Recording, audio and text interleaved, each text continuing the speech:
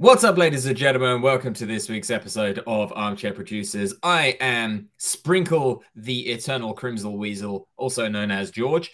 I am here freezing fucking cold Kinglake because fuck you, apparently. But I'm joined by the man, the myth, the tale told across the stars, Mr. Travis Croft. How are you, sir? I'm fine and dandy, and unlike I imagine, much like a great deal of our audience, I needed an explanation what the fuck Sprinkle was and why you were wearing it. My initial thought was he might have been wearing a Knuckles onesie from Sonic, but apparently it's from Critical Role. Particularly from Campaign 2. Of course it is, yes. Yeah. And you know all of that, of course. You know. I'm across my Critical Roles, so after my deep and abiding love for Vox Machina or whatever it was called, the cartoon. But there's one thing, you just got to be nice sometimes and go, let people enjoy things, despite the fact that it thoroughly goes over my head. I don't think you've ever said anything quite as old manny as that phrase. I used to be with it when they changed what it was. Now it scares me. Well, I find this I'm increasingly finding that happening to me, and it's frustrating. Like, you don't hear that for City very much, so you probably haven't seen them. But in and around the CBD now, we have a lot of these e-scooters everywhere that people can just jump on and put your phone and ride around everywhere. And I fucking hate these things. I fucking hate them, and I hate everyone who rides one. If you ride one, you're a bad person, and you should go on down to the Hall of Mirrors and have a good look at yourself. No, look. If people are like, oh no, they're really, good for the environment, for people to get around on, and they're easy, like they're more efficient and yada yada yada. But every fuckwit who drives past me at 20 k's an hour or whatever, however, top speed on the footpath with no helmet on, and almost bowling people over, and all my favorites is seeing two drunk people get on them together because they're absolutely not designed for two people, and they're not designed to be driven while drunk.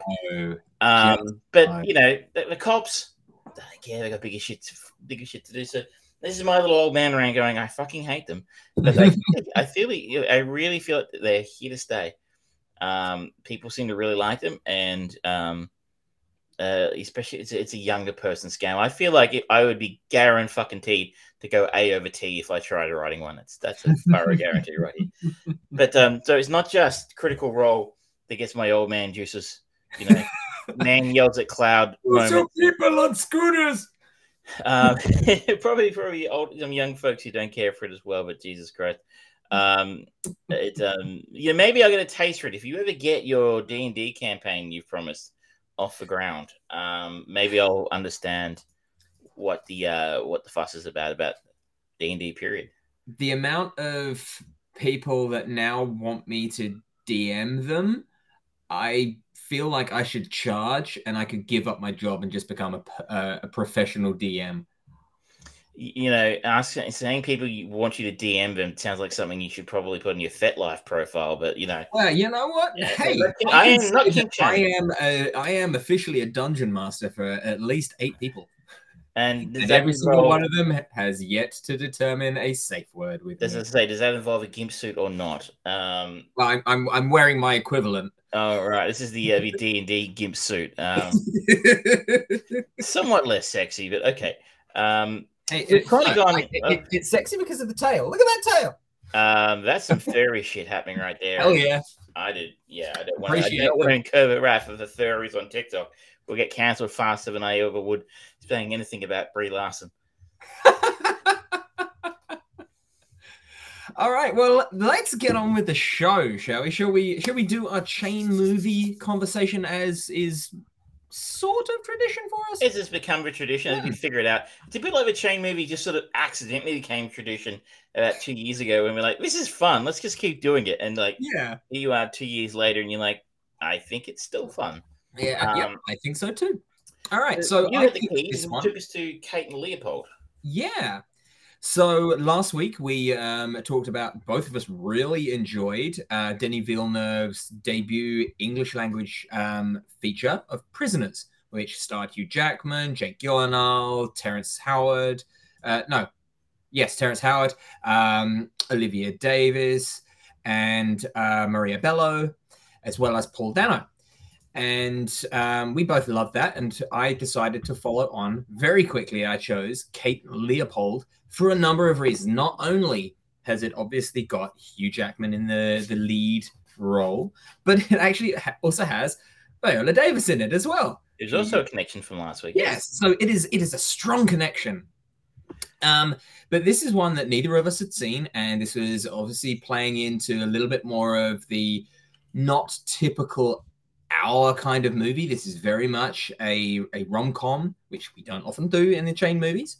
So it's a nice variation for both of us. And it's directed by one James Mangold, who has, as many fans of Hugh Jackman, in particular the character of Wolverine, will know, has worked with Hugh Jackman a few times now.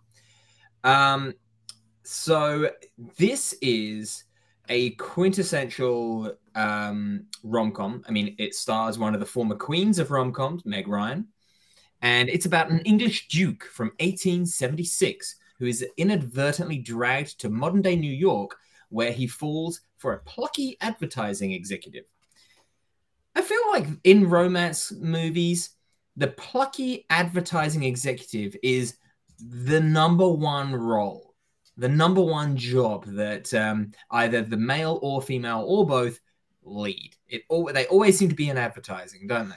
It's a helpful little occupation to give your protagonist or your love interest. Not exactly sure why. Maybe it's just the writers writing from what they know. How many of these people wrote copy or jingles or something before they went into writing screenplays. This is an interesting film in a couple of ways, and only a couple. Yes. I feel like this is the last gasp of the 90s rom-com. Yeah. Like there was that whole wave of 90s rom-coms, from Harry Met Sally. I think maybe it started it, and this is kind of the last gasp. And ironically, but both of them starred Meg Ryan. But they don't. I think rom-coms kind of changed direction a little bit after this. It really has that 90s style formula of rom-coms, and that's where those plucky advertising executives comes about. And I wonder if maybe that's a little bit to do with the fact that by the 90s, we kind of accept, or it just become the late 80s maybe, it just became accepted that women in the corporate world was a thing. Yeah. Yeah, the career woman was kind of a growing and popular trope. And, this is maybe where that plucky advertising executive becomes almost the norm in terms of romantic comedy protagonists. She's got to choose between her career and the man she loves kind of angle, which is kind of here, but not really. But maybe I was just sort of thinking while I was watching it, is that I feel like it's just such a thing these days that like you wouldn't even question it for a second, the whole career. It would just be not cool, I think, maybe, to have that angle in a rom-com now. I feel like it's that overall rom-coms have evolved and they've matured in a certain way where a lot of more modern rom-coms do actually have a slightly more serious note to them as well. Like if they were to make this right now, I think that there would be more of that, the weight on Kate, and play a little bit more on the serious side of sacrificing yourself or your personal relationships for something, for work. The idea, I mean, back in the 90s, the idea of work-life balance, it was kind of unusual. And now it's something that every 6 months you get a corporate email come through just like, hey, we're promoting mental health week through our business, and don't forget work-life balance and all of that. 15 minutes extra in your meeting this week to cry. Yeah. It's now become something of a cliche, that idea, but to the credit of rom-coms and things, they do try and put a bit more serious. Like we talked about Crazy Rich Asians last week.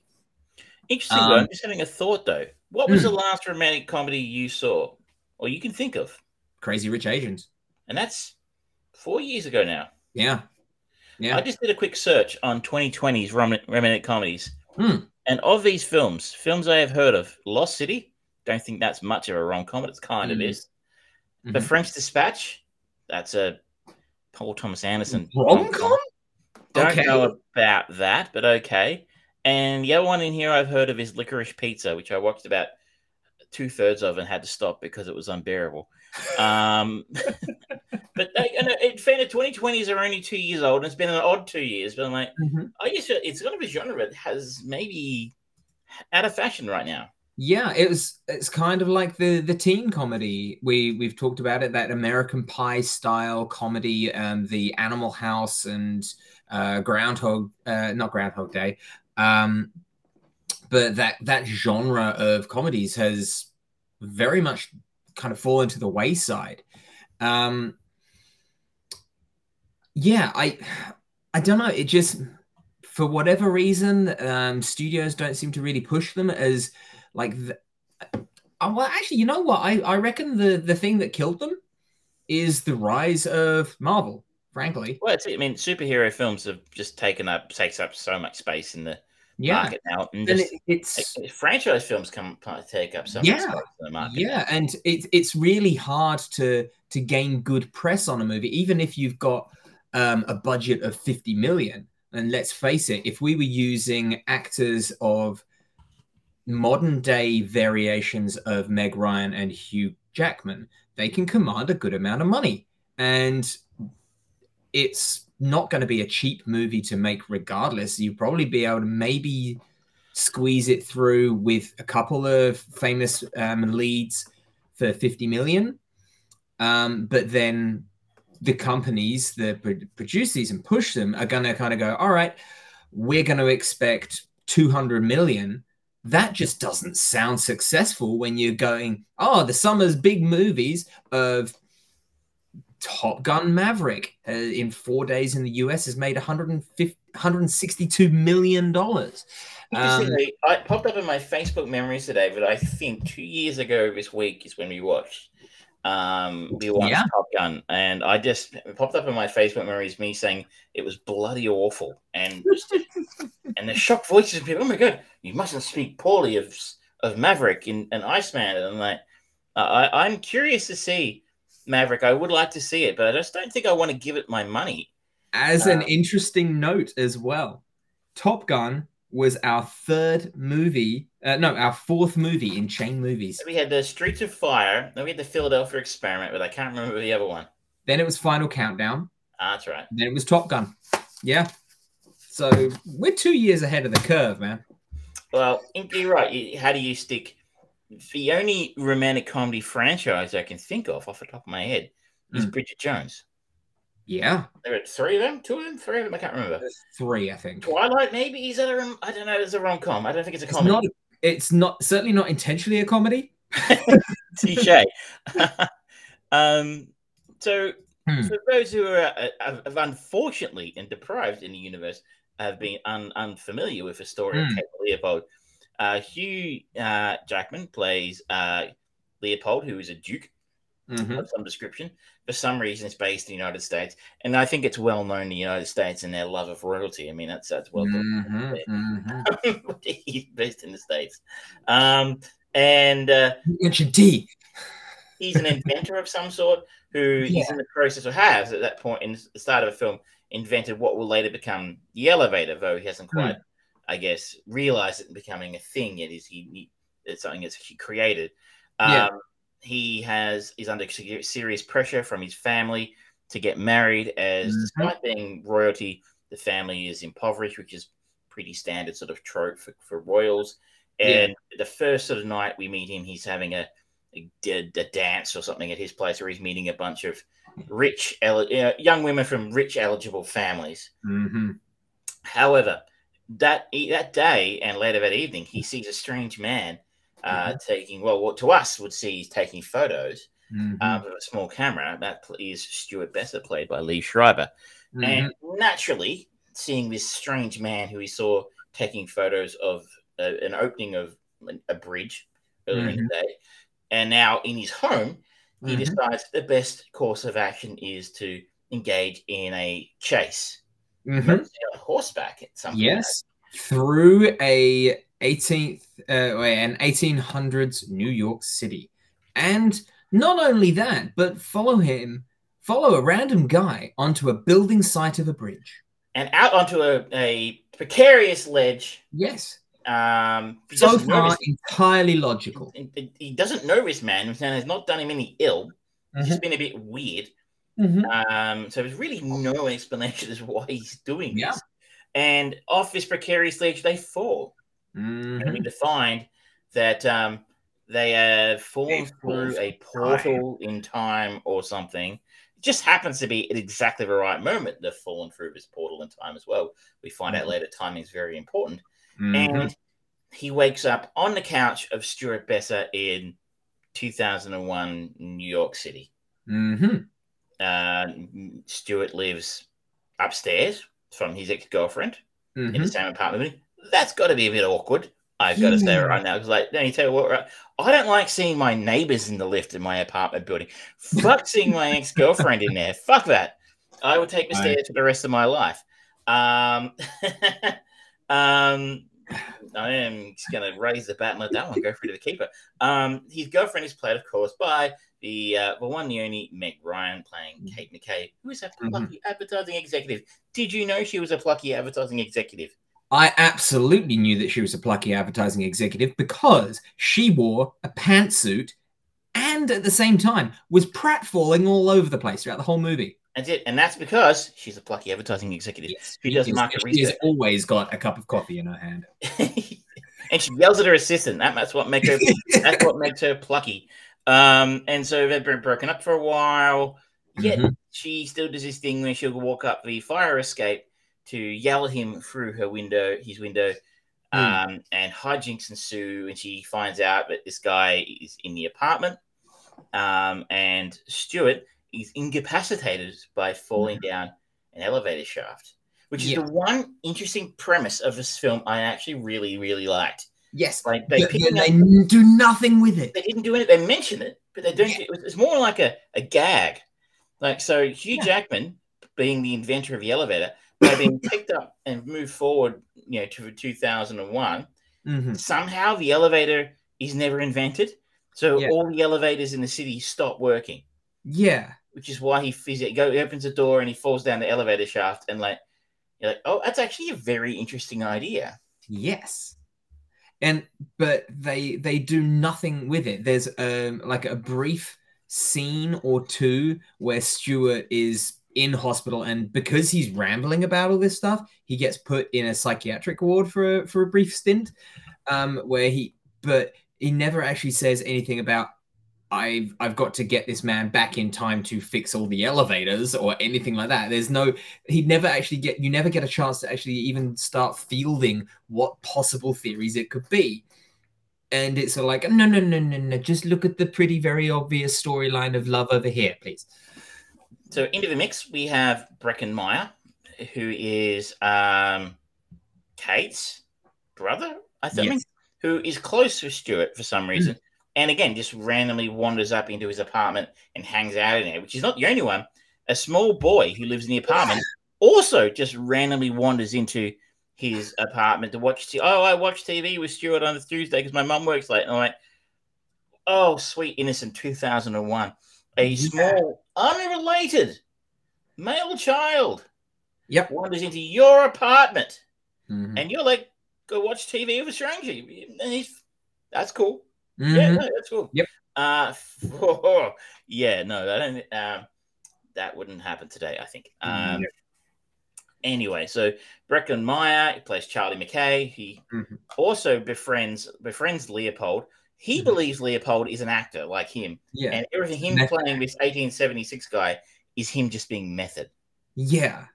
Which, again, I think that's kind of a fun way of having that character, but Charlie doesn't come across as stupid enough for that to be the case. And he's also not pretty enough to even go into the Derek Zoolander level of farcical dumb guy. If he was Derek Zoolander through and through, it's like, okay, yeah, I can see why he thinks like, oh yes, he's so method. Yeah, that's amazing. But he's just a typical Breckin Meyer character, honestly. Whereas like, yeah, you're a stoner. So if you have a plot sort of happening at the same time, the agency that Kate works for, because she's a plucky advertising executive. Did you say she's a plucky She's advertising plucky, executive? and she works in advertising. You may not have noticed that. The agency she works for is being sold or merged. That's just sort of a couple of throwaway lines. It's not really actually a plot. They sort of introduce the element, but again, it's something you just leave hanging on a line and never actually use. But we do see quite a bit of her boss, J.J. Cannon, played by the great Bradley Whitford, at the height of his West Wing powers, I think, around about this point in time. He plays a corporate asshole beautifully well. Are you telling me that there's a corporate asshole to juxtapose against the She's an advertising executive, and she's quite plucky. And the guy who owns the company is a corporate asshole. That is You heard it here first. So he is sort of very softly cracking onto her at the start. Gets a little bit harder about cracking onto her later on. Yep. She has a plucky assistant. In fact, I would say Darcy, played by Natasha Lyonne, is pluckier than Meg Ryan. I would not call Kate Ryan actually a plucky advertising executive. I would call her a middling advertising executive, potentially, or just like a run of the mill. Because like Darcy strikes me as plucky, not Kate, but no, that's fair. She has to run around and get coffees, and she's an assistant, in the advertising industry. It's a pity Bradley Whitford's character wasn't named Harvey or something like that, because then it would have probably been more fucking appropriate. I like. So we've got all these elements in play, and in amongst it all, you'd be shocked, Kate and Leopold fall in love. No. And what did you make of that? So we've got Meg Ryan, as you said, queen of rom-coms. This is the end of her career, by the way. Check out her IMDb page. She did fuck all else after this. She hasn't made a feature film in a very, very long time. So I think 2015 was her last credited role. And that was a cameo or something. And it was not actually a proper, it was just looked like a student film or something, frankly. It was Ithaca, a film I've never heard of. The last film I can actually say, Serious Moonlight in 2009. Is that a Woody Allen film? No, it's not. Thank God. But that had Meg Ryan and Timothy Hutton in it, and that's probably the last one, right? But otherwise, after this, we've got In the Cut, which he directed, which I don't think was very successful. Against the Ropes, In the Land of Women. Deal. My Mom's New Boyfriend, The Women, Serious Moonlight, Ithaca, and a few other TV shows. We should not forget she was a big star in the 90s. Yeah, she was. Before Kate and Leopold, we had Proof of Life, You've Got Mail, City of Angels, Addicted to Love, Courage Under Fire, French Kiss, IQ, and A Man Loves a Woman. This is all rom-com, but she was a big, big star. Yeah. But this is Meg Ryan just doing Meg Ryan, I think. How did you go with Hugh? Well, this was as one career ends, another career begins, essentially, in this case. This was a year after he had debuted to the world as Wolverine in X-Men 2000. And I think that is the primary reason this was one of Meg Ryan's more successful box office takings, because people just wanted to see more of Hugh. And this is definitely more Hugh's show as a movie. But at the same time, there is no chemistry between the two of them. It is very basic, very standard. It's, as you say, it's Meg Ryan doing Meg Ryan, and she's adorable in very basic, generic fare. And Hugh Jackman is putting on a very stereotypical English accent and being very dapper and gentlemanly. And it seems to be his performance, and the way that it's shown in the movie seems to be more of a bizarre criticism of how gentlemanliness has died off in the modern man. It is, isn't it? He is one moment where he coaches Breckin Meyer's character through how to woo a woman who he's got a crush on. And it's all about, a gentleman does this and a lady doesn't want a gentleman who does this, and blah blah blah. And it really is. You'd almost expect to see it to be like, fuck. The more you know. I would almost expect to see it as used as an example in a lecture by Jordan Peterson or something about how masculinity has gone backwards in the last. Like maybe you stand up straight, make your room. But it is. You're right. It's a great observation. There really is a lot of men today. They don't know all the gentlemanly things that we used to do. Sexual harassment and marital rape and all those cool things from 1876 or tops. That's the thing. The four males in this. You've got the asshole boss.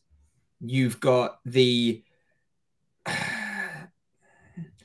socially unusual Doc Brown light character of Stephen. You've got the dumb stoner brother, and then you've got the one person that actually seems to be able to engage his brain and be a nice guy. It's like, well, yeah, if that's Meg Ryan's pool of types of men that she can meet in her life, yeah, I can see why she'd easily go with Hugh Jackman. But it's like, okay, I don't get. It's a weird movie when you kind of go into it and just try and break it down, because they've, as you said before, there's sort of like they plant these brief little things that are sort of like, the elevators are disappearing, and there's a merger that's putting a bit pressure on. We're not going to do anything with those. We're just going to tell a very basic story here. Howdy to Fresh News 24/7. Good to see you. Thank you for commenting. If you listen to the audio version of this and you'd like to be acknowledged or ask a question, you too could be at Fresh News and watch us live on the YouTubes and the Twitches and the Facebooks and various things at 7:30ish Australian Eastern, very wintry times right now. You're right. I thought he pulled it off pretty well. Hugh's very watchable. My God, he's so handsome when he was a young man. Yeah. I think one of the things I found myself thinking while watching is like missed opportunity that he never played Bond, because I think he would have made a remarkable James Bond. Can you imagine, add the gentleman character we saw this week to the Bull of the Gate character we saw last week in Prisoners? I think you'd have a very interesting James Bond character there. I like that. I like that. Too old now. He's 53, unfortunately. Well, that's not stopping people still pushing for Idris Elba. Look, I think he would be an amazing choice, but Idris would be great too if they decide to go in that path. Or that's true. I'm sure that the Broccoli's and the Amazon people will. This was also kind of at the point of Hugh Jackman's career where people were kind of half expecting him to be this new generation's Harrison Ford. He had successfully gotten into the X-Men and the mutant superhero things with Wolverine, and then he was kind of. People were saying, Van Helsing is going to be his Indiana Jones character, and that movie tanked because it was shit. But he was also playing around with some of these rom-coms and starting to get into some more serious stuff, particularly later in his career where he was doing movies like Prisoners and The Fountain, where he was being a bit more experimental. They're kind of little bit along the lines of what Harrison Ford did with Frantic and Witness and Blade Runner and things like that. So it was kind of the heir apparent, but a couple of bad choices and bad movies, they nixed that in the bud. But in an alternative reality, we are seeing that. The interesting thing for me is that for those of us who knew Hugh before he was Wolverine, Swordfish would have been a year or two after this, I think, if I'm not mistaken. 2003, 2001, the same year. Busy year for Hugh. He had Someone Like You, Swordfish, and Kate Leopold all come out in the same year, 2001. So it's actually a good observation, actually, because that was probably another action film a la what you might have expected from next Harrison Ford. What I was going to say is, for those of us who are a little bit familiar with Hugh Jackman's work prior to him being Wolverine, he was a song and dance man. that was what he was in Australia before he was a big movie star overseas. He was a song and dance man, and so later on when he went on to do stuff like whatever that awful Showman circus musical was, and The Boy from Oz and stuff like that. That is strictly in his wheelhouse. Mm. He loves that musical theater kind of thing. Yes, and the fact he's been married to a woman now for 30 years, you're like, hey, we're all a bit okay. Good for you, mate. And the same woman for 30 years, Deborah Lee Furness, one of a Hollywood married success stories. He played Peter in the Boy Called Oz, Boy from Oz. And I think he's doing another big musical in the States right now. I can't recall what it is, but I remember seeing its hot property right now. Yeah, that's right. He's been pushing it, and it's apparently doing quite well. So, I mean, this is his sweet spot, right? Musical, song and dance stuff. So, doing a romantic comedy was actually probably pretty natural progression for him, considering where he came from. I liked you in this. I like Bradley Whitfield in this. I thought Breckin Meyer did Breckin Meyer stuff, and Liev Schreiber is weird and awkward, and he does weird and awkward quite well. Yep. As I said, I'm a big fan of Natasha Lyonne. I think she's a massively underrated actor. And I really enjoyed her brief moments in this. The time travel angle was a bit much, I think. And it gets a bit convoluted towards the end. And when you have to start explaining how your time travel plot works, you failed. You failed. I think most of the time, if you're going to have time travel in it, don't explain it. Just force the audience to just go, okay, there's time travel. Fine, done. Move on. The Back to the Future approach. Yes. Yeah, we have like one exposition scene kind of in the second film with a chalkboard, and it's done beautifully. And it's kind of like, don't think too hard about this stuff because blood will spurt out your nose. And it will stop making sense. So you really don't want you want to point somebody at the cool shit, the car, with the cool car. Don't think about the time travel stuff too hard. And unfortunately, this film stops to go, okay, let's explain what's going to happen now because Hugh or Leopold decides he's got to go back to 1876 for reasons. And as they spoil for us in the first 10 minutes of a film, Meg Ryan follows him back there. I haven't seen the movie since high school, but really, it never felt like a time travel story. Yeah, I'd say that's fair. Fresh News 24/7. I think we're being a little overly critical, perhaps, of it being a rom-com time travel movie. But the fact that it's all about a displaced man from another time, you gotta bring it up in conversation. I feel like there have been a few rom-coms or comedies with romance elements in them which have involved time travel to different degrees. And usually romance and time travel, like you think of The Lake House and stuff like that. The one that I always think back to is the Christopher Reeve Jane Seymour movie, Somewhere in Time, which was really good about its time travel.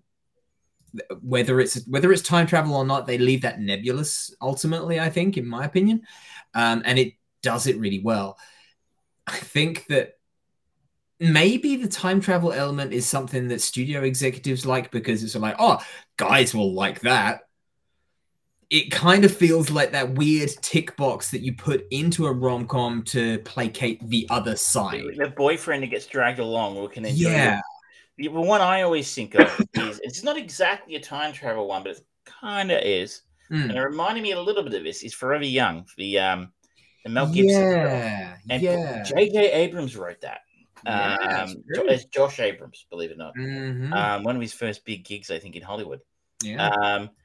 But the idea of it's an interesting angle on it. You can put another a new wrapper, a new hat on a rom-com and hopefully get people to enjoy that part of a story. You're right, maybe I'm being a bit harsh. I just found the ending of the film kind of got a little convoluted. And when you had to explain, the story about how your time travel works, oh, well, no, she was always meant to go back in time, and that's why it doesn't matter. But she is going back in time. The whole butterfly effect thing gets blown out.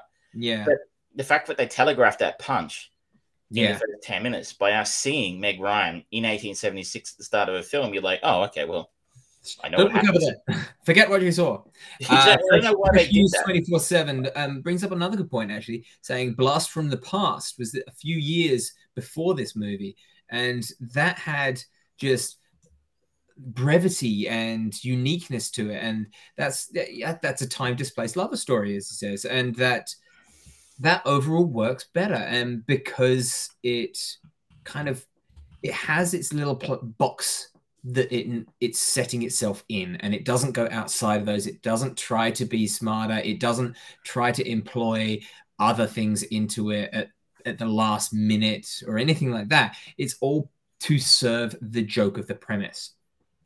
Interestingly, you brought it up earlier, but had Brendan Fraser and Alicia Silverstone, probably not two of Hollywood's biggest names, fairly enough, but they had incredible chemistry on the screen together. Give me Christopher Walken on top of that being peak Christopher Walken. Yes, it was funny and endearing and lovable. I don't think I can employ, and the people who wrote it, Bill Kelly, not a particularly noted writer. The only other sort of thing I can see and he's done anything like that is Enchanted, which I think some people liked.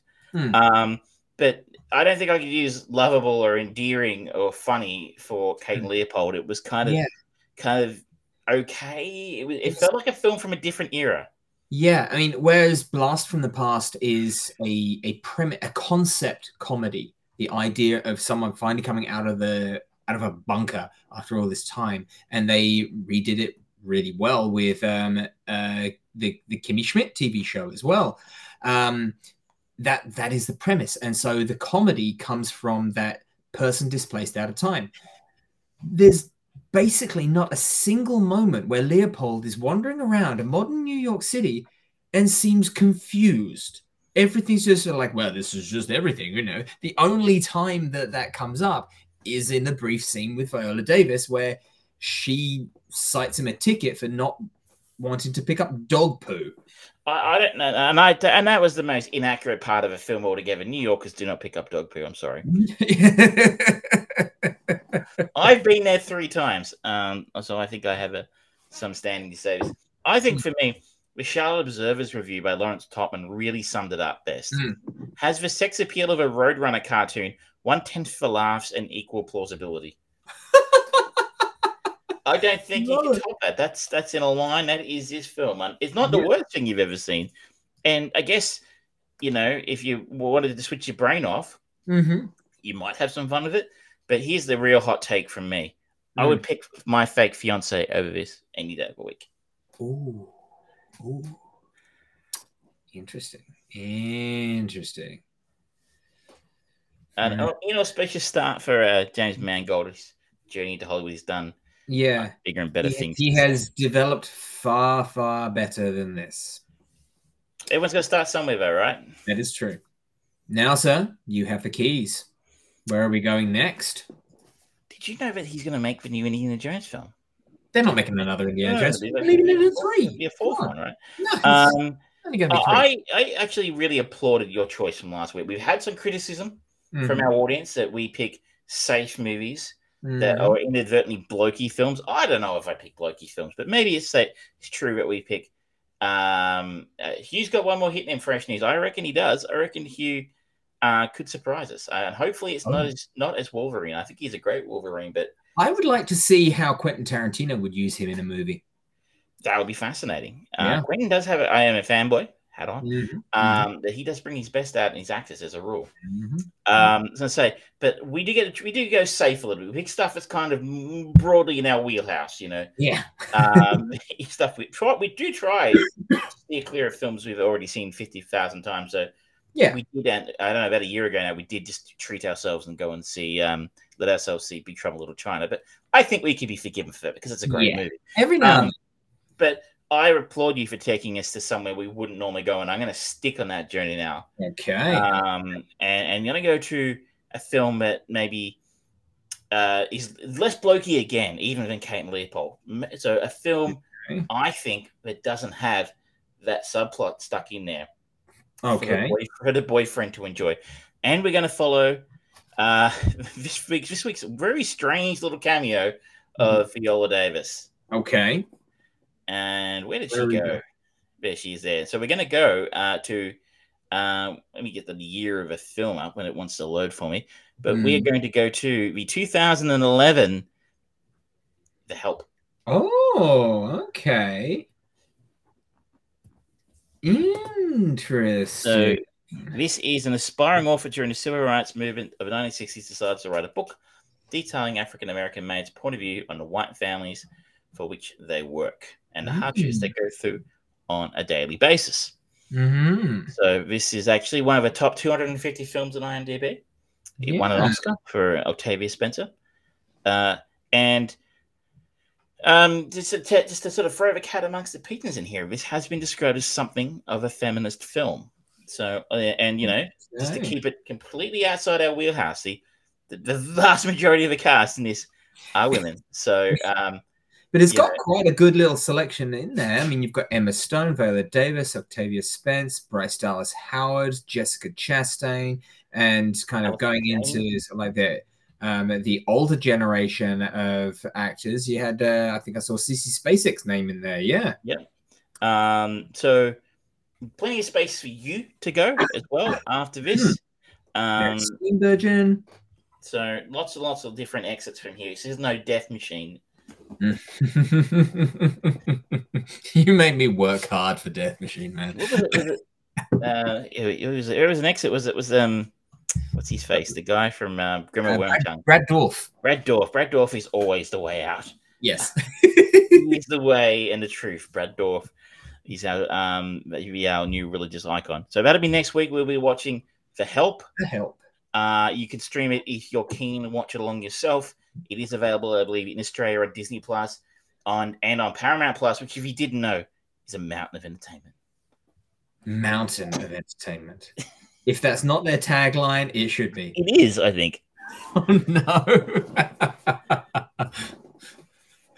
So there was something. My village back in England, Long Melford. My dad does a lot of like he runs this art studio for people there, and he's trying to promote it online. And on Facebook, he just put like he shared the Long Melford Facebook page, and he just wrote the comment, "Worth a visit."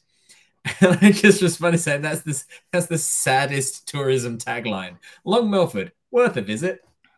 So something that Michelle and I joke about quite often is that if you ever visit Dandenong here in Melbourne, they've got a sign out there. It says Dandenong, City of Culture. And we're always a bit like, if you have to tell people you're a city of culture, you're not a city of culture. I mean, the only other option they had on the table at that point was, well, why not? Dandenong, keep your doors locked. Fresh news, have we seen The Offer? I've not even heard of The Offer. I've just looked it up. It is a TV miniseries from this year. Oscar-winning producer Albert S. Ruddy's never-before-revealed experiences of making The Godfather has Miles Teller in it and Matthew Good and Colin Hanks, Giovanni Ribisi. That looks good. I want to see that. If you're seeing it at the moment, Fresh News, tell us where you're watching it, because yes, please. I don't know where I can see that in Australia right now, or if it's even been released. So interested to see that. That sounds exciting. Okay.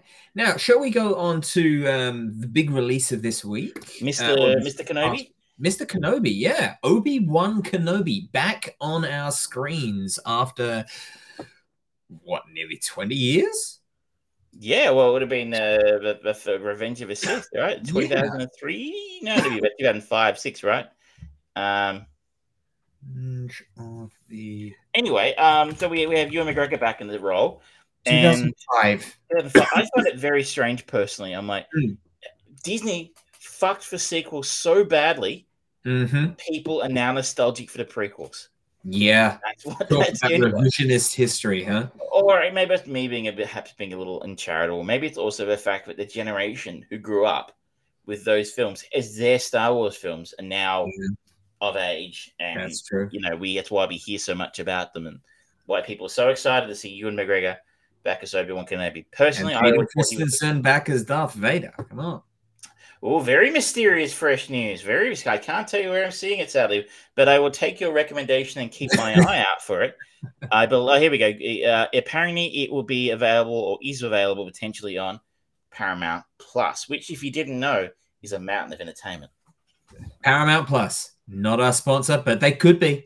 All they have to do is call us. I would do it for a free subscription, frankly. Yeah, I mean, I'm not going to pay for it. I'm not going to pay for it. So Ewan McGregor, I always thought was one of the highlights of the prequel series.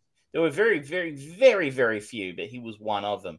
And I think we've got 2 episodes have landed now. Yes. Yes, the third one is out now, but we're here talking to you, lovely people, instead of watching.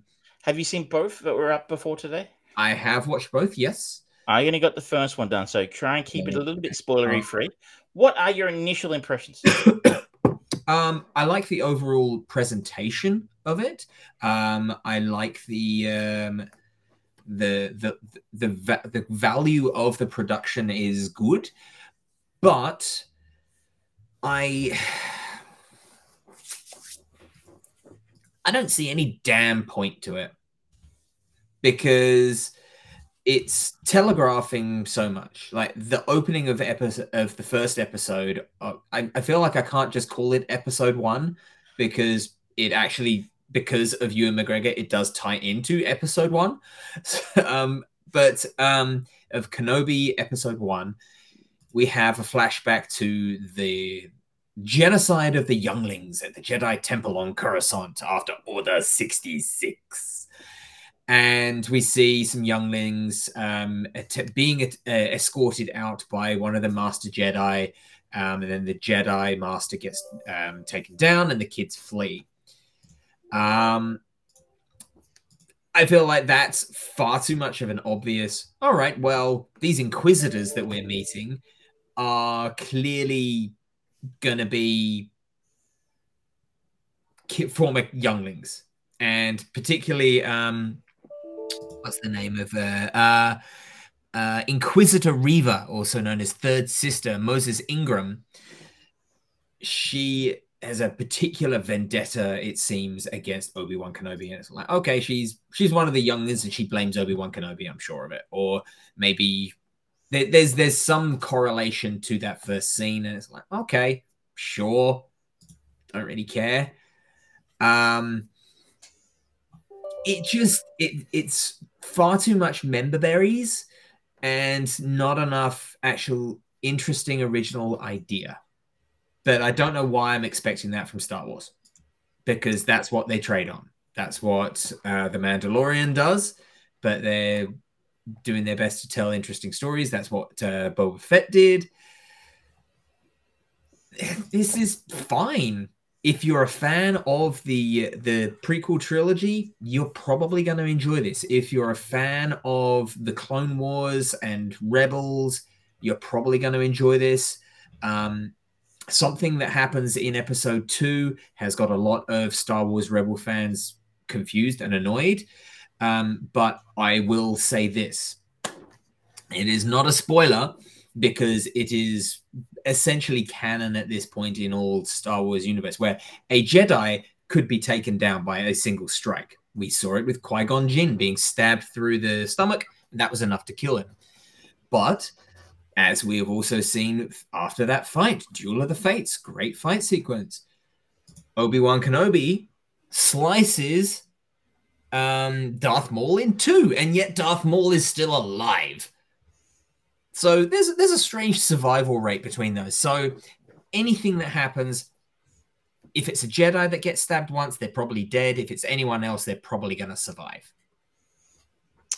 I hated it. I hated it. I hated it. I hated it. I hated it. I hated it. It was awful. I've only 1 episode in. I will keep going. I'll have a look at episode 2 and 3 and see if it gets better. But I mean, initially, you're right. I found the whole flashback to previously on Star Wars just a bit. I mean, if you really need a reminder, then why are you watching it? Right? Yes, but like fair enough. Whatever. Honestly hadn't seen most of that footage since it came out because seriously, what sick fiend goes back and watches Attack of the Clones or Revenge of the Sith again by choice? But then we've got another Star Wars series set on Tatooine. Cool. Oh, it doesn't stick on Tatooine for long. I'm sure, but how many of these series do we like? I'm so sick of Tatooine. Yeah, it's really played out by now. It's cheap to film in Tunisia, I Travis. guess. Are they actually filming it there? Or I don't know. I don't know. The original Star Wars, but I don't know if they shot this there. But anyway, I just found it tired and boring. Like, the whole thing just felt like an extension of Fresh News. It's nice to be back with the characters we know, and I hear that. Yeah, I really do. I remember thinking to myself while watching this, it kind of reminded me, especially about the Duel of the Fates scene that we got the reminder of at the start. Like, that was what I liked about the Phantom Menace when it first came out. When you stop and think about it later, obviously you realize it's pretty empty. But the actual experience of being back with Obi-Wan and back with R2 and 3PO and whoever else, I can't remember who else appears in that film, Jedis and shit, like that was cool. But I don't know, it just didn't feel the same this time around for me, at least. I was just very, very bored. I didn't care about any of these new characters. I guess we can't really avoid the elephant in the room today about what's happened with Moses Ingram, which I'm sure you've come across in your travels. No, I haven't seen anything. Even Ewan McGregor put out in the Star Wars official account, put on a bunch of tweets about it today. But Ewan McGregor filmed a little video that apparently Moses Ingram, who plays Third Sister, one of the Inquisitor mob who are trying to track down Obi-Wan, and particularly the one who's obsessed with finding him.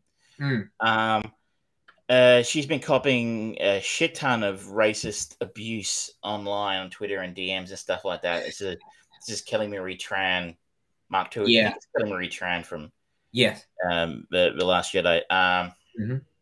It is sad and Fresh News is still happening because, I watch it and a lot of people will be going around saying her character's really annoying and poorly written. Don't know about that because I've only seen the one episode, so I can't really make that doesn't. Just because a character might be boring or badly written or anything like that doesn't give anyone license to slate and abuse someone online. It's disgusting. And if you're one of those people who thinks that's okay to do, then I don't know what to say to you. But look, I'm on the record of not being a fan of The Last Jedi at all, mostly anyway. And of the things that existed in The Last Jedi, Rosemary Tran's character, I didn't forget her character's name. Rose Tico's character was pathetically written and just lame, like really, really lame. And I was so glad they didn't bring it back really for the third one. But that is not a reflection on the actor who played that character. She took on a paying gig, and did the best she could with, in my opinion, rotten material. But that's not her fault if it's rotten material. You're not going to take on a paying. Someone says, "Hey, you want to see a Star Wars movie?" Fuck yeah, I'll be the gimp in the Star Wars universe if you let me be. Like, it's down. Like, she took on a paying job. So Moses Ingram took on a paying job in a cool TV show. If her character is badly written and badly done in the series, which I can't really make a judgment call on, that's the writer and director's fault. It has nothing to do with it. Find the writer of the series. I'm pretty sure it's not Jon Favreau this time. I don't even know. Stuart Beattie, I think, is one of them this time. It's Joby Harold, Hossein Amini, Stuart Beattie, who should know better. He wrote Pirates of the Caribbean, and look, those are the people. Andrew Stanton wrote three episodes as well. Go down, have a word to them. I don't know if they're on Twitter, but maybe send Stuart Beattie some racist messages. I don't know, like tell him how much you didn't like the Black Pearl. I don't know, but he's responsible for giving us Johnny Depp versus Amber Heard. It's all his fault. I don't know. Like, it's not her fault that the character is annoying and badly written. So I just thought that was a fucking disgrace. Yeah. Star Wars fans can be the absolute worst. As much as I disliked The Last Jedi, I didn't think you should be. I thought it was a terrible idea to be going online and tweeting at Ryan Johnson telling him he made a shit film, because I guarantee you, it's a better fucking film than I could have made. Yeah. It's just stupid. Like, if you don't like it, I'm going to go on my Facebook page. I got people who used to get cranky at me because I go on my Facebook page and stick the boots into the Disney sequels. And they got really angry, but I'm like, well, it's my Facebook page. And I can say these films suck if I want. If you don't like it, you can mute me. Yeah. But that's the thing. There's a difference between saying, I don't like this movie versus this person raped my childhood and is a fucking disgrace and I hate them. They're doing blah, blah, blah, blah, blah. It's like, get the fuck out of here. Yeah, no, that's the only person who deserves that kind of treatment is Paul Feig.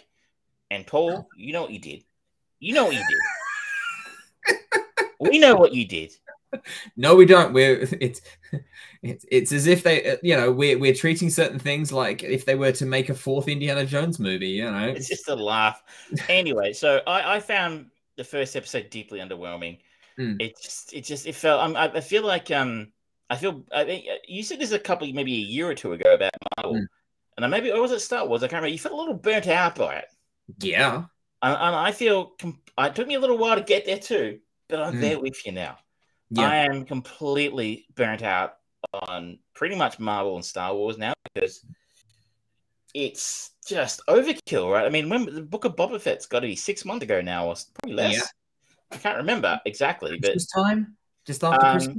So that's not even 6 months since the last series. I know it's been a while since the movies, and they've kind of put the hold on the movies. It's about 3 years now since the last movie. Well, I mean, they had the Star Wars celebrations late last week, and they've got the Ahsoka TV series that's in production now. That's coming. The Andor one. Yes, there's Andor. I think they've actually greenlit 2 or 3 other movies that are coming out, and they've got a sequel to Jedi Fallen Order that's coming out as well. There's Knights of the Old Republic remake that's happening. There's so much Star Wars stuff in the pipeline, and it's like, all right, well, that's a lot of stuff that I'm not really going to be paying much attention to. It's just, they're not making it for me, and that's fine. I think this is not exactly for a young audience. This is not exactly children's television. The way that say, I'm looking at it now. I'm guessing that Miss Marvel will be aimed at a younger audience than anything else Marvel's done. So that looks like a kids show to me, which is perfectly okay. Yep. A little bit like the way Star Wars Rebels was a kids show. I'm guessing because it was a cartoon and cheaply made. This isn't strict. You got to do your homework to watch this. Yeah. But I'll tell you, without going into spoilers for episode 2. Sorry, is that real? Don't forget the Goonies inspired Star Wars show with Jude Law. Is that a thing? Oh my God. Oh yeah, I remember reading something about that. Yeah. I don't know how I feel about that. I may have just got a gallbladder stone from it. But at the same time, it might just be my bad pizza. There another kind in King Lake? No. I get to. There's one thing I could do to get me behind a Goonies-inspired Star Wars show, and that is hire Ke Huy Quan. Bring it back. Yes. Bring him back, man. Just get him involved. Just get him involved because he's a fantastic bloody guy. So for episode 2, without going into spoilers, we get a lot more of young Leia. And we get much more of Third Sister. And I would say whoever decided to build her character and her character archetype, they clearly are fans of the Underworld movies. There are fans of the Underworld movies? Well, Siren Divine, shout out to you. She's a big fan. And whilst they are perfectly fine movies on a very base level, the physical actions of the way that they get Third Sister to perform, shall we say, where she's sort of like sitting on the edge of a building and does somersaults and things like that off of it. It's like that's straight out of Kate Beckinsale's Underworld right there. And unfortunately, we've got another annoying child in a TV show. I've always been this big fan of saying, if you're going to rip someone off good, you know? Like, I remember years ago when Wolfmother first started releasing records, and I'd be like, oh, it doesn't like Def Leppard. Sorry, Led Zeppelin, sorry. And you go, well, you're going to rip somebody off, make it the best.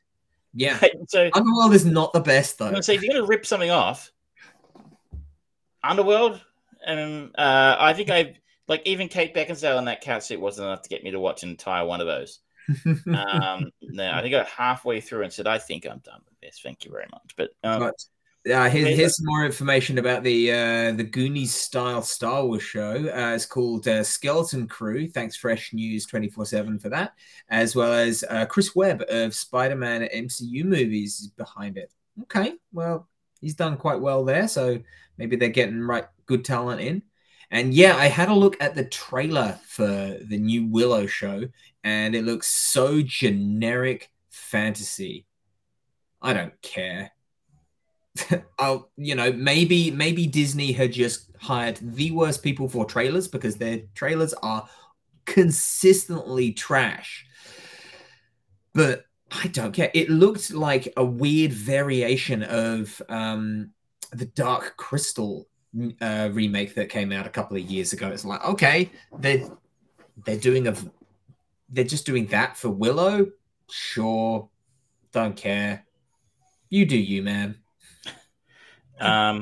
Well, it's interesting. I don't really hold Willow in quite the same regard as I did. There's a lot of other people my age do. I remember thinking it was pretty good, but I don't think it's peak 80s like everyone else does now. Just as long as they leave Labyrinth alone, I think I can live with it. But if they touch Labyrinth, I'm going to if they touch Labyrinth, we right.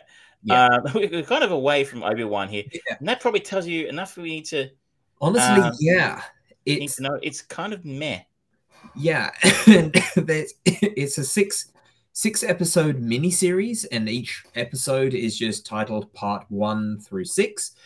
I am more interested about the finale because they are written by Andrew Stanton, who is the genius behind WALL-E and a multitude of other fantastically written pieces. So I'm hoping things get interesting there. We, at the end of episode 2, we get the reveal that Obi-Wan Kenobi did not know that Darth Vader lives. And it is now very well publicized that Darth Vader is going to be in this show. Hayden Christensen's there, and apparently he's terrifying. Hayden Christensen is not capable of terrifying. I'm sorry. But he was in the historical revisionism going on now. He was a terrible actor. He was a terrible choice for a series of terrible films. His only relatively good role that I have seen him in was in Shattered Glass. Shattered Glass is a good film. I've never seen him in anything else. Yes, Fresh News 24/7. What the fuck is Flea doing in Star Wars? It was a strange choice. I'm like, oh, that's Flea. What? It's so weird. It's as weird as having Bill Burr in The Mandalorian.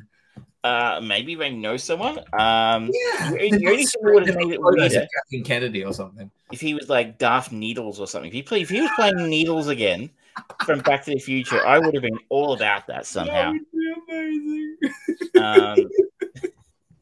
But I don't know how they make that connection. The Back to the Future Star Wars crossover we've all been waiting for. No, do not put that shit out there, Travis. They will do it. They don't own it yet. We wait till Bob Gale dies. And till Bob Gale dies, we're safe. True. I was just, deeply, deeply underwhelmed. If you're loving it, good for you. You're right, I did too. It's like instantly, that's Flea. Yeah. It's instantly recognizable. And it's like, not in a good way. Yeah. I mean, yes, considering the kind of character that he's portraying, good choice. He looks like that kind of vile person, but it's Flea. It would be like going, oh yeah, you know what? We're going to cast The Undertaker as our romantic lead. It's like, it's just not going to work. He does have some film experience. He was one of the goons in Suburban Commando. Yeah. Well, everyone should do themselves a treat and do the interactive, short, scary movie on Netflix of The New Day visiting the Undertaker's house. Someone say we did. Anyway, that's probably, it's a bit of a bit of a middle of a road, maybe not such a great rating from us. Yeah. But I think we are firmly in the old curmudgeon camp now when it comes to Star Wars. Star Wars is like Marvel. You'll need to do your homework soon. Yeah. You already need to do your homework. When I watched Book of Boba Fett, everyone's like, oh my God, what's his face from Rebels? And you're like, I don't know. He looks cool, but I don't know. Why is Rango in this movie? This is the interesting thing about the new shows. The ones that are doing successful is Mandalorian, Book of Boba Fett, and this. And these are all kind of offshoot stories, apparently, from Dave Filoni, he was the one who did Clone Wars and Rebels and Bad Batch. And it's like, okay, everything's tying back into those more than it is tying into the main Skywalker saga, which totally fine with. But at the same time, it just means that it's got a much higher barrier of entry because you've got to watch 4 or 5 seasons of Clone Wars, multiple seasons of Rebels, and the Bad Batch, and the animation is abrasive in those. So it's not a pretty show. Maybe it's really well written. I don't know. It's just so fucking annoying to look at. That's why we're a better podcast than we are video. We always said I had a face for radio. What can I say? It's true. In radio, we strive and thrive. Do we? I think it might be time of the week for our sponsor. Okay, Fresh News 24/7 just said, actually, in the Solo movie, Han Solo mentioned he had a friend called Needles back home, so could happen. As a comic reader, Marvel doesn't have a problem. To quote a great man, I'm not crazy. I'm just ahead of the curve. Don't put that shit out there. They've got Robert Zemeckis in their back pocket at Disney. He keeps on making fucking movies for Needles does have an entry in the Star Wars Wikipedia. Needles was a male individual, was a friend of Han Solo. According to Solo, Needles is the best street racer in Corellia. Oh no, it fits too well. It fits. It's a thing now. Whoa. There you go. It's canon. Just no. Oh, that's unhealthy. Quick, go to commercial. Okay, gonna cut live. This week we are going to visit our friends in Japan again this week for some educational material. Oh, is this about how to successfully open a door? No, I think we've covered that fairly substantially the other week, especially if you speak Icelandic or whatever it was. This week we're going to learn some dating tips for other men out there. Ooh, very important dating tips, ladies and gentlemen. それでは最後にもう一度おさらいです。さりげなくこんな会話から。Do you have plans for tomorrow? Do you have plans for tomorrow?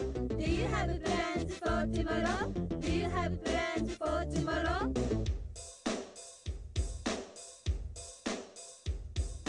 Do you have plans for tomorrow? Do you have plans for tomorrow? Do you have plans for tomorrow?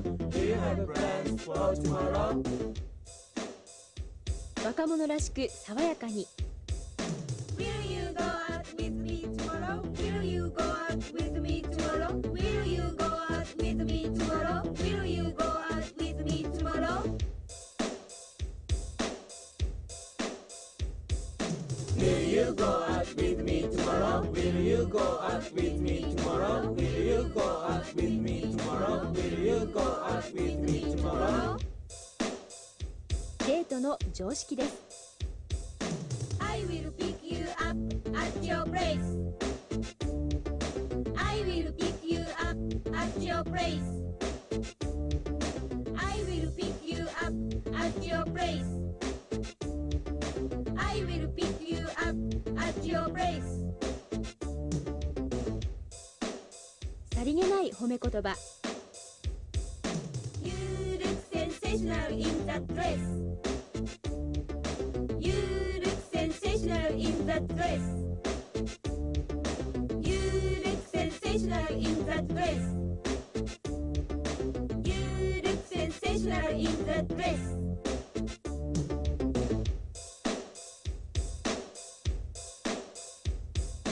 You look sensational in that dress. You look sensational in that dress. You look sensational in that dress. You look sensational in that dress. 彼女のことをもっと知りたいとき、 Are you serious about anyone? Are you serious about anyone? Are you serious about anyone? Are you serious about anyone?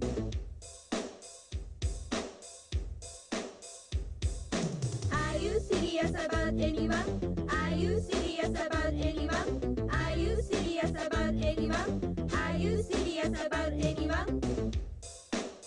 思い切って告白するときは、 I want us to be more than just friends. I want us to be more than just friends. I want us to be more than just friends. I want us to be more than just friends.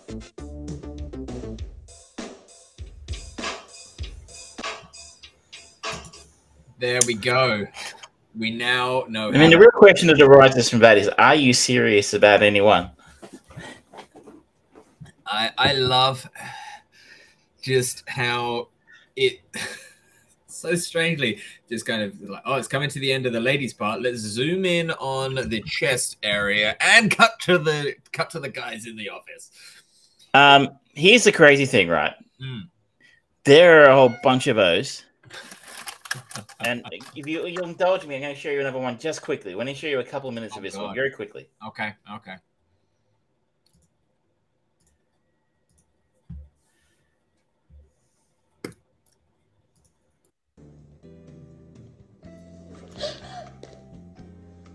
Shut up!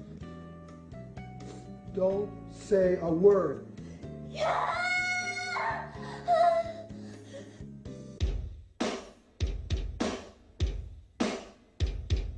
Take anything you want. Take anything you want. Take anything you want. Take anything you want. There's the armpit. It's the sexiest part of the body. 脇を締めてテイク、開いて anything、最後 you want で腕を伸ばします。 You missed the best bit too, and the next bit everyone says, "Spare me my life, spare me my life." And you're like, "Oh, that's an interesting way to learn English." All I can say. That's so bad. That's wow. I should apologise to our audio version of the show listeners. We're missing out on a glorious. Head on over to twitch.tv/thefriedbrain or youtube.com/armchairproducers and check out the sponsors for this week, which is Zukin English. So if you're curious on the audio podcast and you'd like to see what you were just talking about, Zukin English will get you that. So ZUIIKIN English. We'll bring up a whole bunch of those videos, and they are awesome. Sure they are. Before we move on to the show, I wanted to give you a heads up that I haven't talked to George about this, but I assume you'd be okay about this. We have a new segment coming up next week, which will run for probably on and off for around about 13 shows or thereabouts. And I'm going to call it the Trek Respective. Oh. So for the uninitiated, which is everyone except George, I made a bet with my partner in December last year about lockdowns. Melbourne, as those of you for long-time listeners, we were locked down for a long time over the last couple of years. We were one of, if not the most locked down cities in the world. Yeah. That's just how we roll. And we made a bet in December about whether or not there would be more lockdowns over the coming 6 months. She bet that there would be more lockdowns.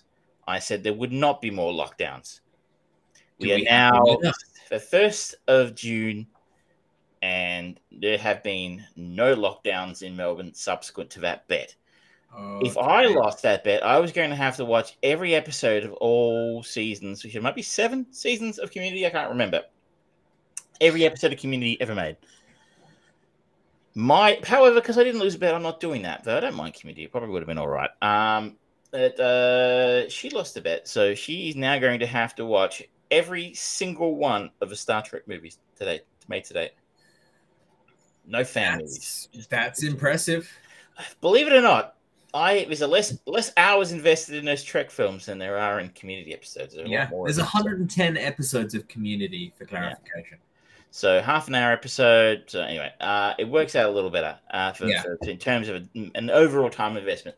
She might argue in terms of a quality investment, she's coming off second best. And considering the quality of some of the Trek films, she might be right. But anyway, so what we're going to do as well, so we'll have a new segment beginning next week. We'll be doing a pre-recorded segment of her thoughts, maybe 5 minutes or so, and on what she thinks of the Trek films as we move through the 13 studio films that have been made to date in the Trek universe. And for the first time she's ever seen, it might be some of the first Trek she's ever seen. So it'll be an interesting, if not particularly upbeat, celebration of all things Trek. I just love it if it's just like, okay, so I had to watch the first Star Trek movie. And then she just sits there in silence, just glowering at you. If there are any ideas, she'll need no encouragement to be negative. At least the first, the original series films. I don't know if they make sense if you haven't watched any of the actual TV show.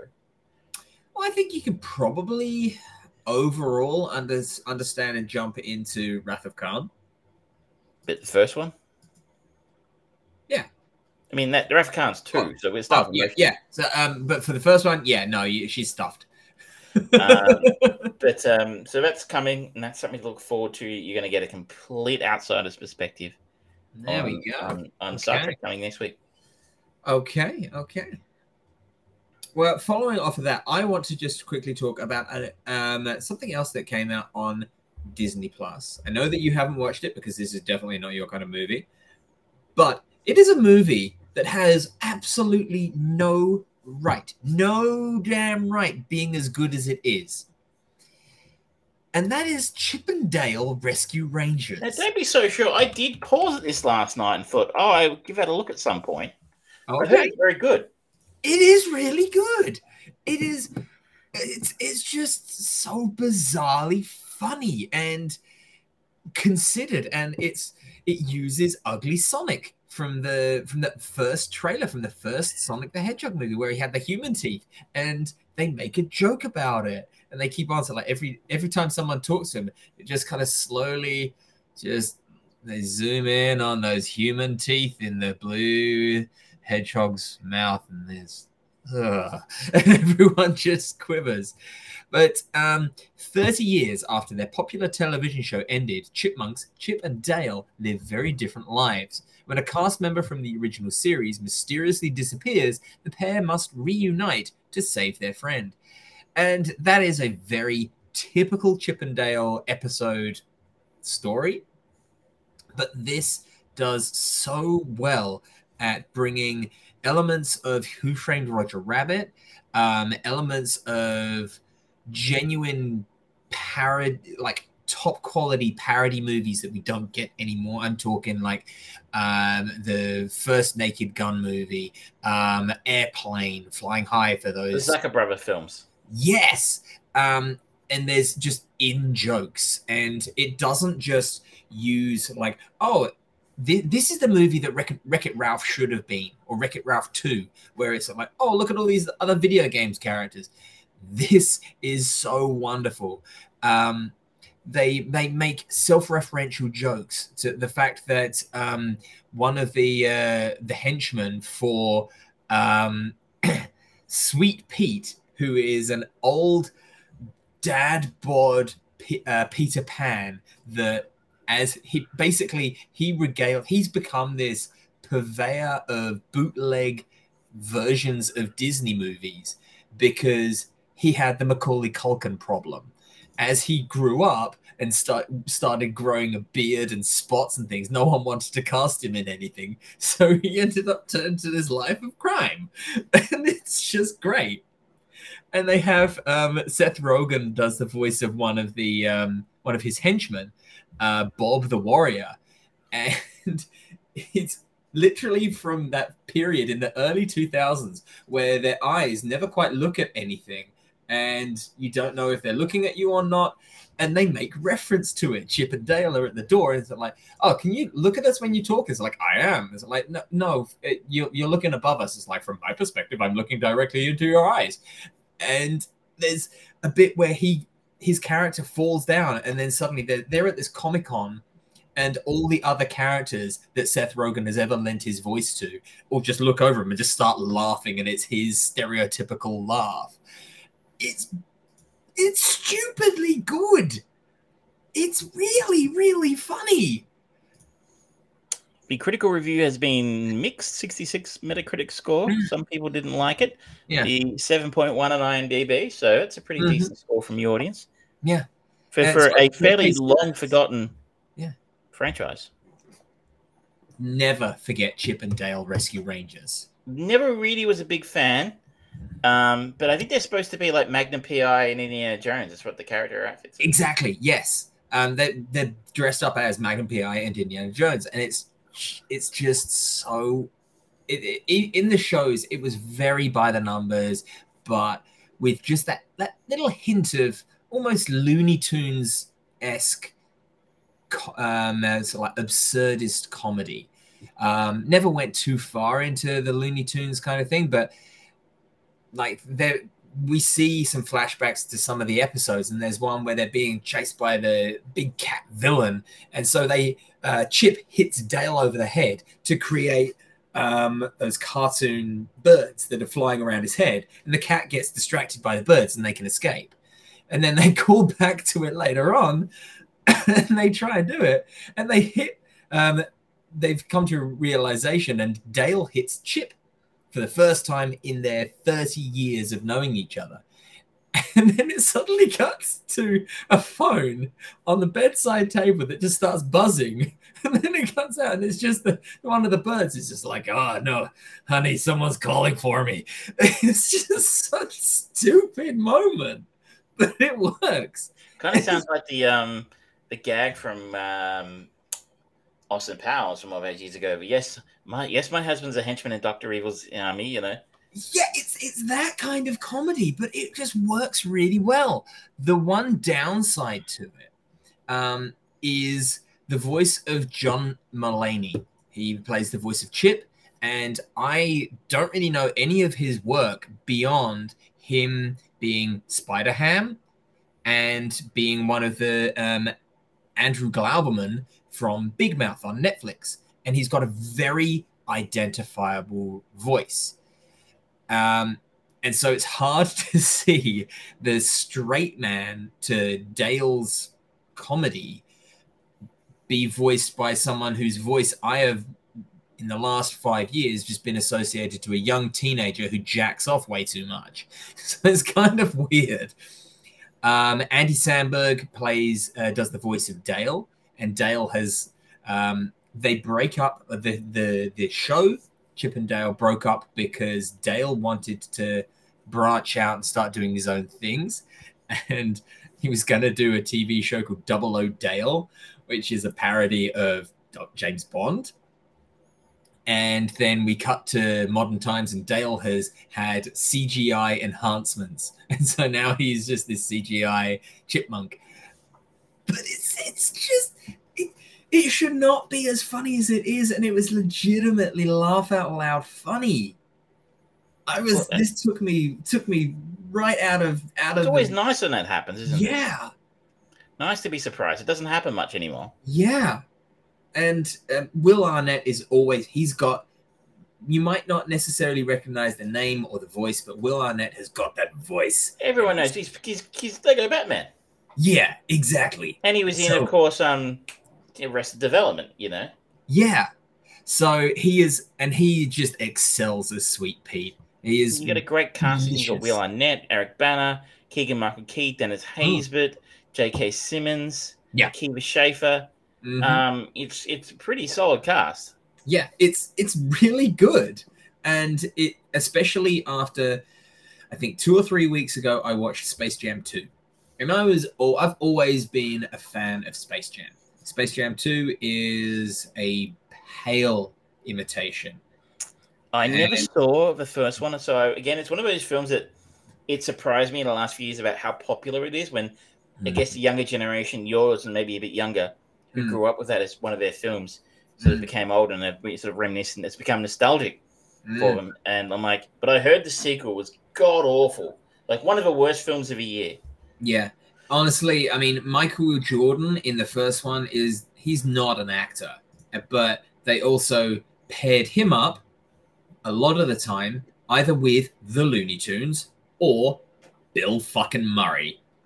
They're like, yeah, that's fine. You got someone there to do the heavy lifting. Whereas this, they've got LeBron James and the Looney Tunes, and it doesn't work. It just doesn't work. It comes off bad. So I'm glad that Chip and Dale came out and had the mixed blend, not only of the 2D animation and real actors, but the 3D animation and it just being a part of life. It was not this like separation of church and state that we saw in Who Framed Roger Rabbit. This is just tunes are ingratiated into society. They are just part and parcel of it. And it was great. It was like, yep, that's all you need to know. Move on. It's a glowing endorsement there, and it's on Disney Plus now. Yeah, it was fantastic. Absolutely loved it. It's been a Disney Plus kind of week for me because I after watching an hour of very boring Obi-Wan Kenobi, was very nicely surprised to find that I was able to watch the new Danny Boyle miniseries Pistols on Disney Plus. Okay. And of course, the pistols in question are the Sex Pistols, the iconic 70s punk rock pioneers, provocateurs, whatever you choose to call them. If you're not old enough to remember the Sex Pistols, then you've got a treat coming. Jump onto YouTube and educate yourself. I would start with the Filth and the Fury, the Julian Temple documentary from 2000. Probably a better place to start than this. So, Pistol is based on the memoir of Steve Jones, the legendary Sex Pistols guitarist who helped usher in a punk revolution in Britain. It is, as I said, created by Craig Pearce, amongst other people. Danny Boyle is involved as well. Probably Craig Pearce, if you don't know who that is, he's a frequent collaborator of Baz Luhrmann. So he wrote things like Moulin Rouge, Strictly Ballroom, The Great Gatsby. He wrote Romeo and Juliet, which is a nifty little trick, considering I thought someone else wrote that, but I don't. There was apparently Bill Shakespeare Esquire. He was plagiary, something like that. I don't know. I'm sure the Writers Guild had something to do with that, right? Yeah, he based on an idea by Anyway, Danny Boyle directed some of his episodes, if not all of them. Episode 1 and 2, I think he did. Okay. So here's the thing: I really enjoyed the first 2 episodes of the show. It's really a little bit like you just said. You thought Chip and Dale wasn't in my wheelhouse. I think you're wrong on that one. I'm going to have a look at that at some point if I get time. Okay. But this is in my wheelhouse 100%. So I like punk music. I enjoy the era. I enjoy the Sex Pistols music. I've read books about them. That Julian Temple documentary I mentioned a few moments ago is a fantastic documentary that I really, really enjoyed. And just movies about rock and roll and popular music and popular culture. These are all things I enjoy. So it's very much in my wheelhouse. So keep that in mind with my recommendation that say, based on the first 2 episodes, it's worth a look. Is it only the first 2 episodes so far? I think there are more. I don't know. I think they might have all landed. I'm not sure. But Okay. they certainly was offering to let me watch episode 3 last night when I had to go to bed. Yeah, it's like all 6 episodes are available. Worth noting, however, it is not perfect, and there are some drawbacks and things you should probably be aware of depending on where you stand on such things. Okay. First of all, I mean, those who are unfamiliar with the Sex Pistols were a punk rock band, and they sort of stood anarchy in the UK, and they were created by Malcolm McLaren as a money-making exercise, some might say, depending on where you stand on McLaren, or also just to be sort of provocateurs against what he saw as a staid and stale cultural, milieu in the UK in the late 70s. So you might argue it's still a stale cultural milieu in the UK in 2020s.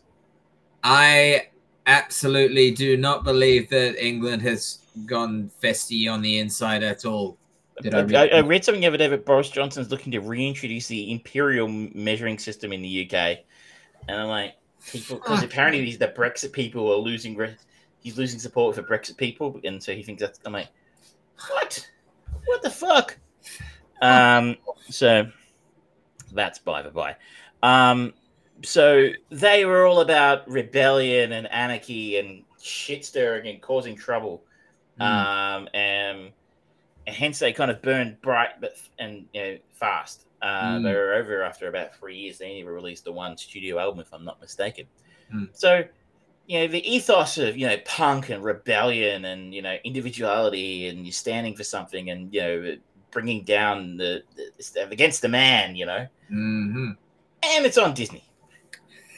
Yeah, that's a bit of a odd pill to swallow. One of these things is not like the other, and it's been directed by Danny Boyle, who is no doubt an extraordinarily rich man now. Was he knighted or something? I don't know. He's not been credited as Sir, so probably not.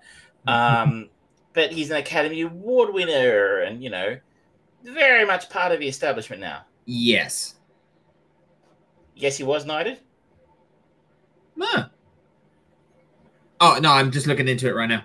I was confused there for a moment. Yeah. So one has to ask, is that exactly who should be making a film about the Sex Pistols? And I also think it probably would have found it terribly ironic, considering where they started and where they came from, that they would be the subject of a very expensive, highly prestigious TV series like this. But yeah, that's the nature of, I guess, fame, and the fact that they were important. They were important musically. The other thing to keep in mind here is that Johnny Rotten, John Lydon, the lead singer, absolutely did not approve of this series being made. Absolutely did not approve of it. He called the series disrespectful. He didn't give his consent for the project. He didn't give consent for the band's music to be played. And he, I believe, ended up... There's actually a lawsuit about this. And I don't exactly know who started it, but basically it was a lawsuit over whether or not the rest of the band, the rest of it being, Glenn Matlock and Steve Jones, were allowed to use, who did support this project, were they allowed to use the band's songs based on their, so because John said no. Yeah. John lost.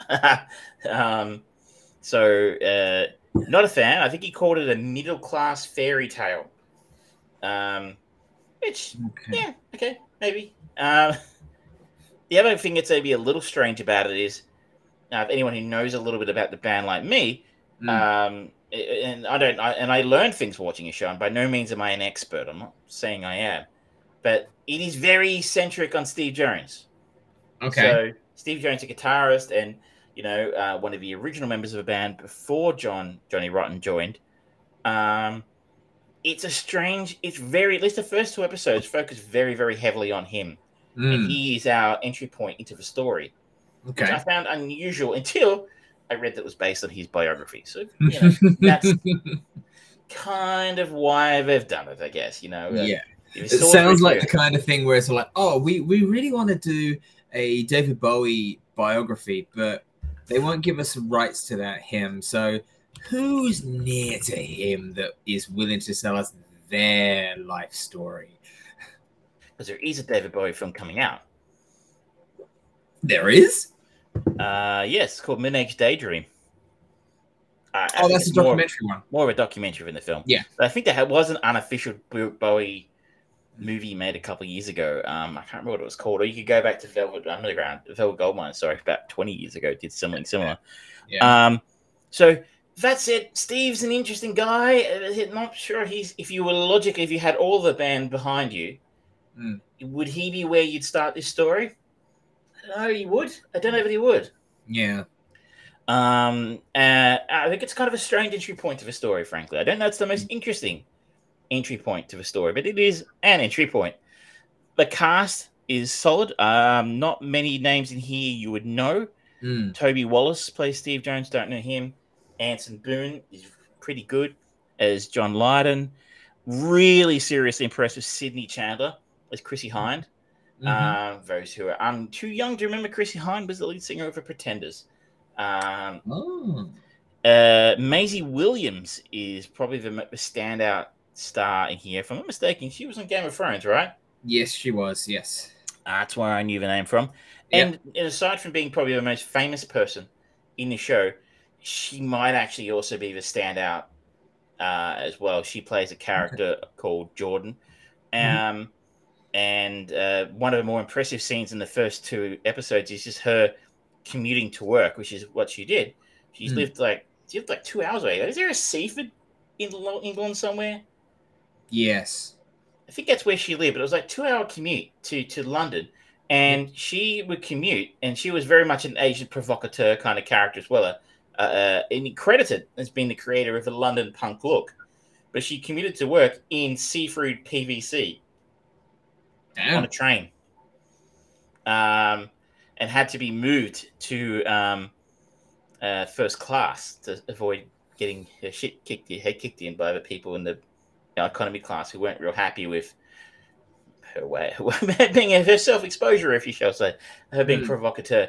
And this is maybe where I think one of the strengths of the show is I found myself sitting with my phone the whole time, googling who these people were. I was not familiar with Jordan's character, and she just passed away actually earlier in the year, the real Jordan. And seems like a real unsung hero, for want of a term, or really incredibly influential individual whose fashion and sense and look has outlived her and spread so far and wide around the world. And that's what I find fascinating about these little stories is this 4 or 5 guys in the UK in 1977, couldn't play, put out some pretty crappy records if you consider playing important, but with incredible energy and power behind them, and that look that she created became global. So that and the fact that you sort of stop and look and you hear some of the names, and it's doing this deliberately, but there's a section where Chrissy Hind is critical of Malcolm McLaren for being sexist and not utilizing her in a band, despite the fact she can actually play.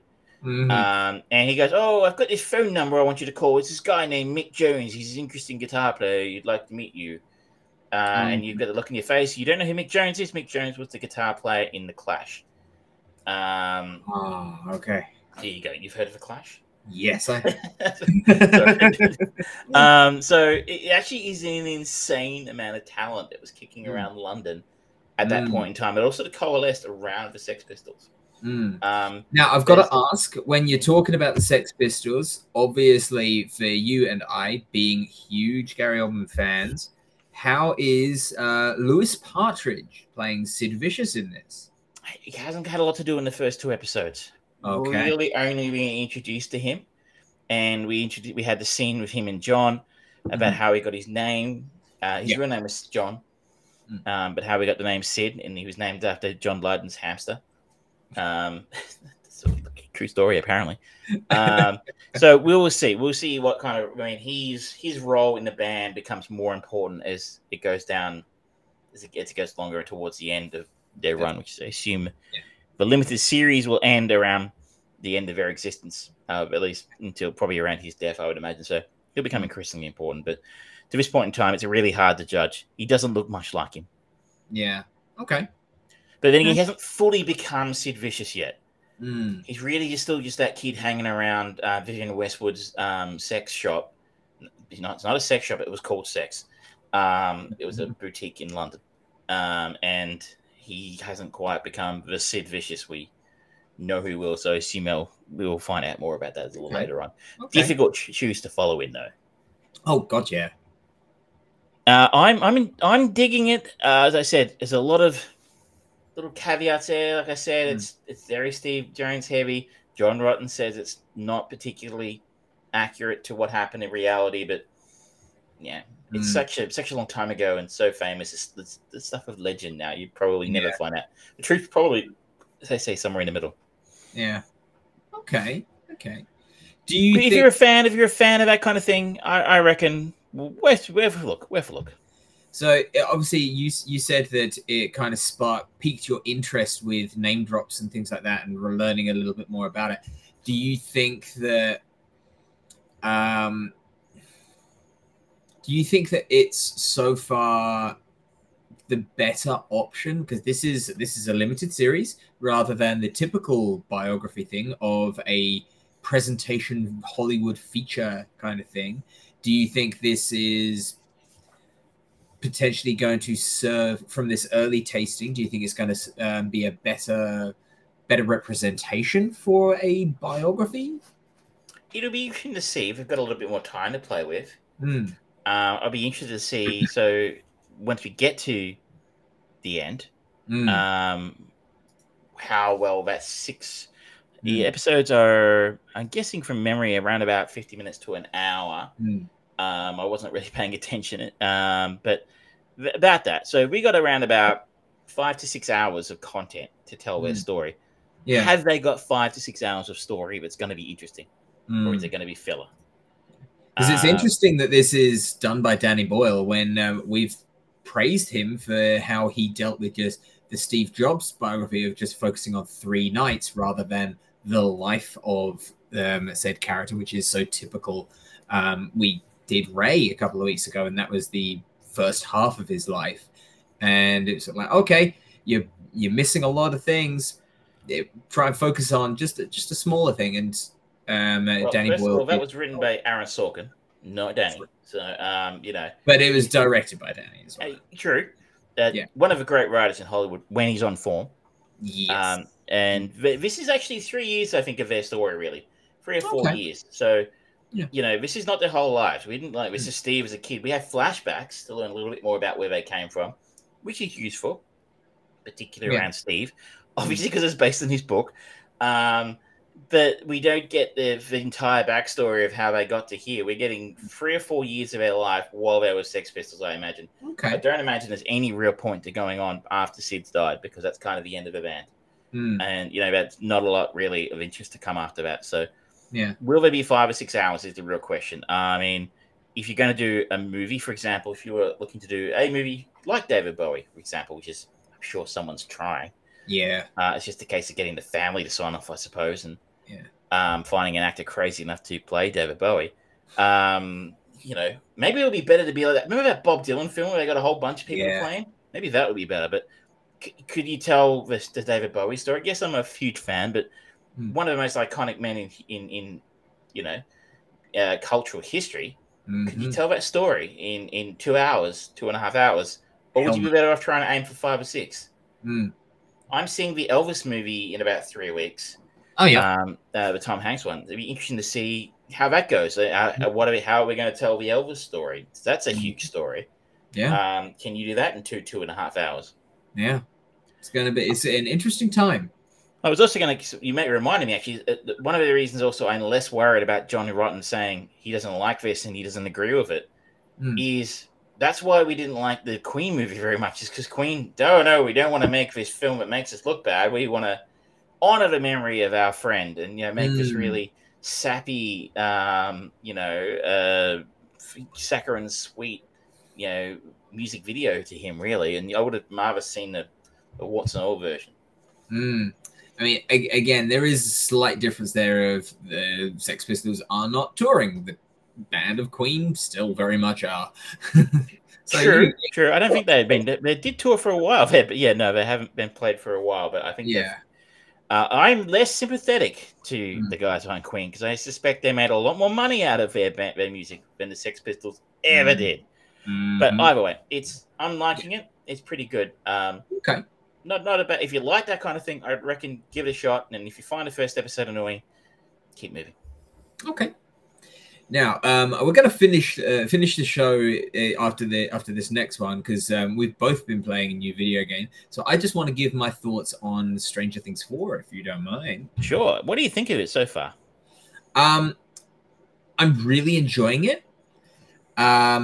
It's genuinely good quality, and they're maturing the show. It is quintessentially much more horror than any of the previous shows. It is more. There is more at stake, which makes sense given everything. But the sad element of it is the reason why this season has been split into 2 parts, and each episode is very long. And the last 2 parts, which are releasing in July, are legitimately feature length. They're like an hour and a half, 2.5 hours, something ridiculously long for the last 2 episodes of the season. And the reason why is because of audience backlash from season 2. There's one episode, I can't remember exactly which one it is. I think it's episode 7, and it's the episode where they followed the character of Eleven as she went off and kind of learnt a little bit more about her and met her sister, 8. And it was like Eleven's punk rock turn, and then later on she comes back to the show to save the day. And that episode was lambasted by audiences. People really didn't like it. So I'm like, I'll bring it back to Hawkins, blah, blah, blah, blah. And they did. There was quite a sense of a mea culpa in season 3. You're right, by the way. So episode Lost Sister. That's it. The episodes that season, 8.2, 8.3. This is IMDb ratings. 8.5, 8.6, 8.8, 9.1, 6.1, 9.2, 9.3. Yeah. And I understood when that episode came out, I completely understood why, because they were doing world building, but the audience didn't want it. They had a taste of something great in season 1, and then the build up through most of season 2 was really solid as well. And then suddenly it's just this felt like a massive alienated departure. But as a writer, as a creator, understood the reason for it. And watching season 4 now, they are having to re-inject a lot of stuff to fill that gap, which they probably would have wanted to actually put into season 3 if they hadn't had such whiplash response for that episode. And while they are handling it very, very well, they are balancing 4 main storylines, and they're doing it well overall. It feels very dense and thick, and it's a good job they're doing such a good job with it, because otherwise it would instantly feel bloated and slow and muddled. So the Duffer Brothers are doing a really good job with it overall. I'm very impressed with it. The performances are great across the board. But yeah, this is why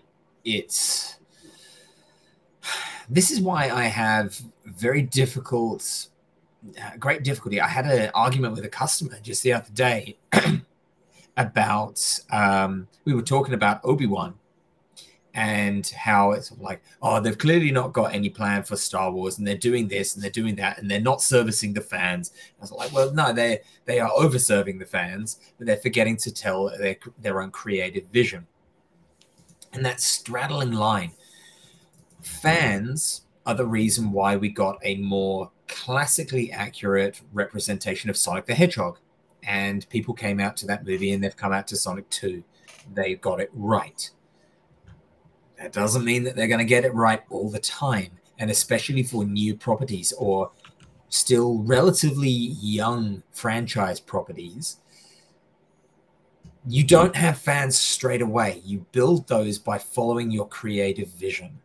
And so the Duffer Brothers, they created Stranger Things, and season 1 was massive hit. Everyone loved it. It was a media darling. And so they then went, okay, Netflix went, yes, we want more of this. And so we got that one episode of teaser for the broader world and the broader backstory of the program that birthed 11. And then everyone just suddenly went, whoa, what the fuck is that? No, fuck you. This is ridiculous. You've ruined Stranger Things. And then the last 2 episodes came out and people loved it. And people generally, if they rewatch it, they just skip episode 7 of season 2 now. But it's kind of come back to bite them a little bit in the ass in season 4 because they should have done more of this story building earlier.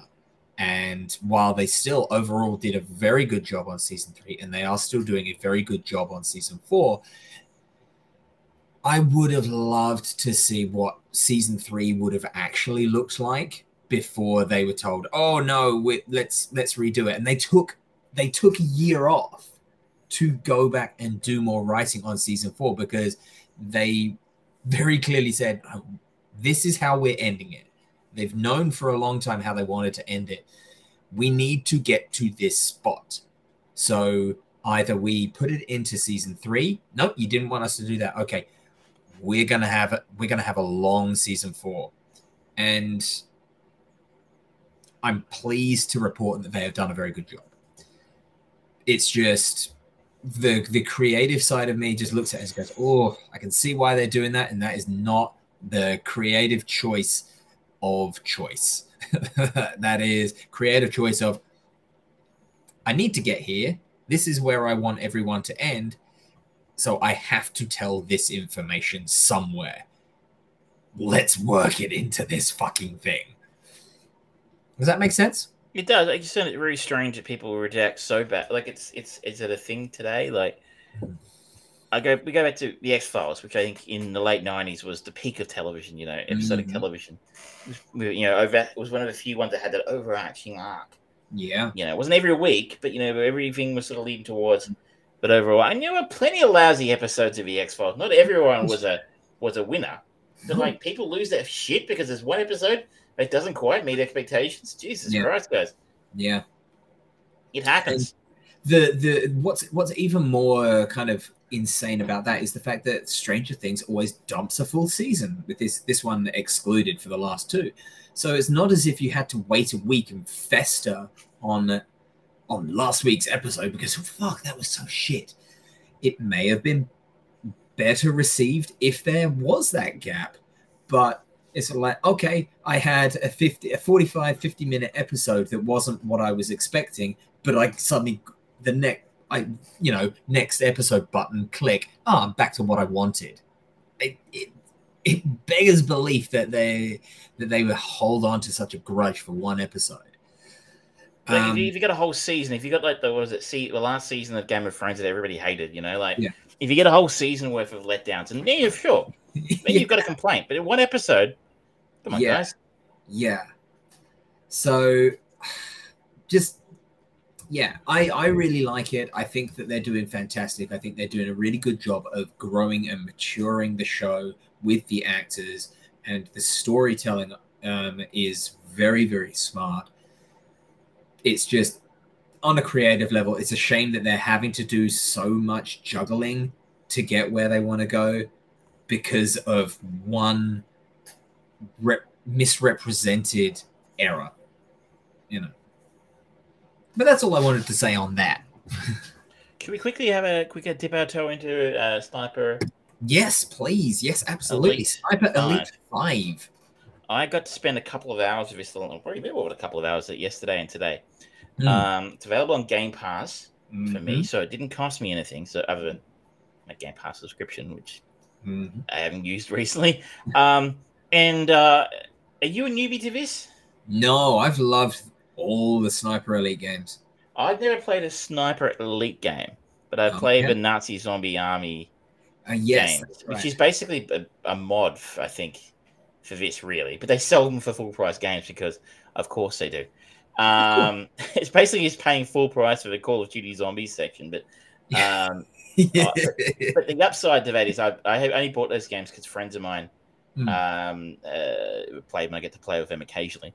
So I'm not a complete noob. So I've played pretty much. I know the mechanics basically of the game, and it's not complete mystery to me how it's played. So not familiar with the other games.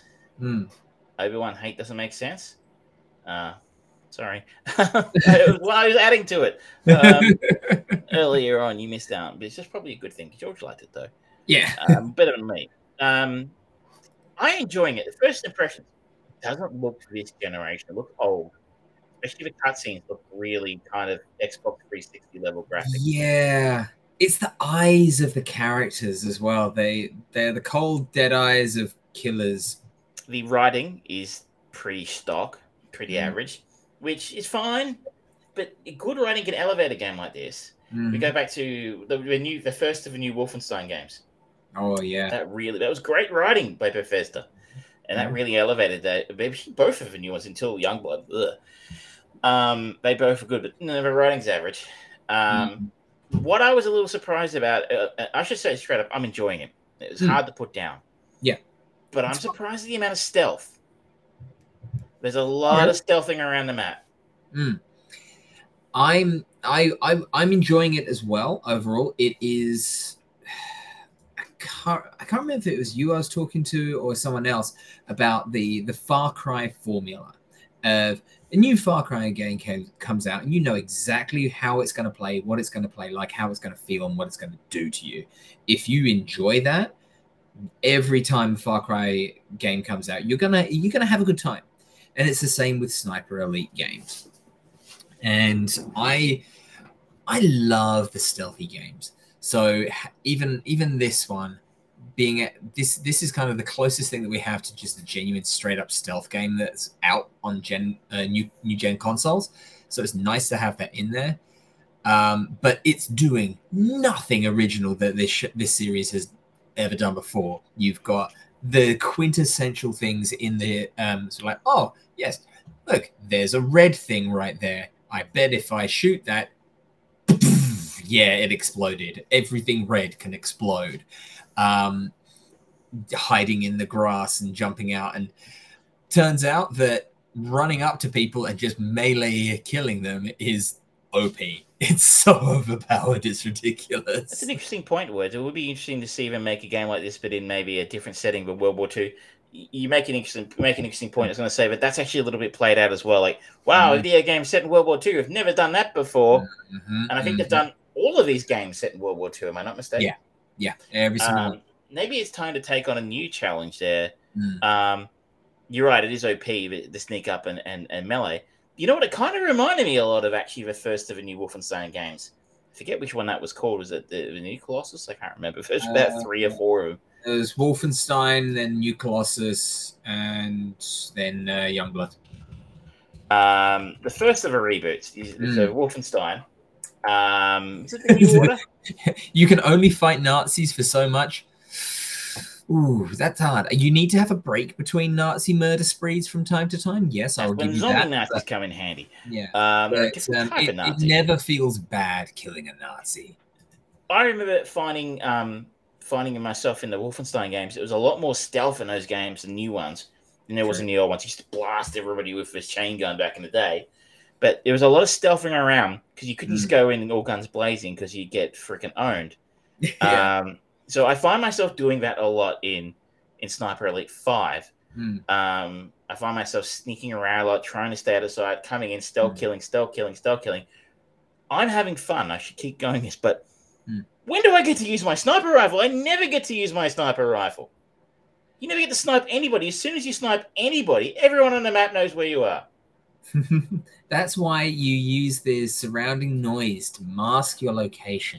That's really lame. Like the noise thing was kind of poorly explained. That hadn't really got my head around exactly what that was for or how that worked. It's pretty good fun because like you'll find like an engine or something, you'll kick it and just sabotage or a car. I've seen them do it, but I'm just like, what's that for? Like everybody, it's like it's out of times of it. It would have been nice if I had some way to use my sniper rifle a lot more than I do, because I almost never use the sniper rifle. I almost never use I use my guns as a last resort.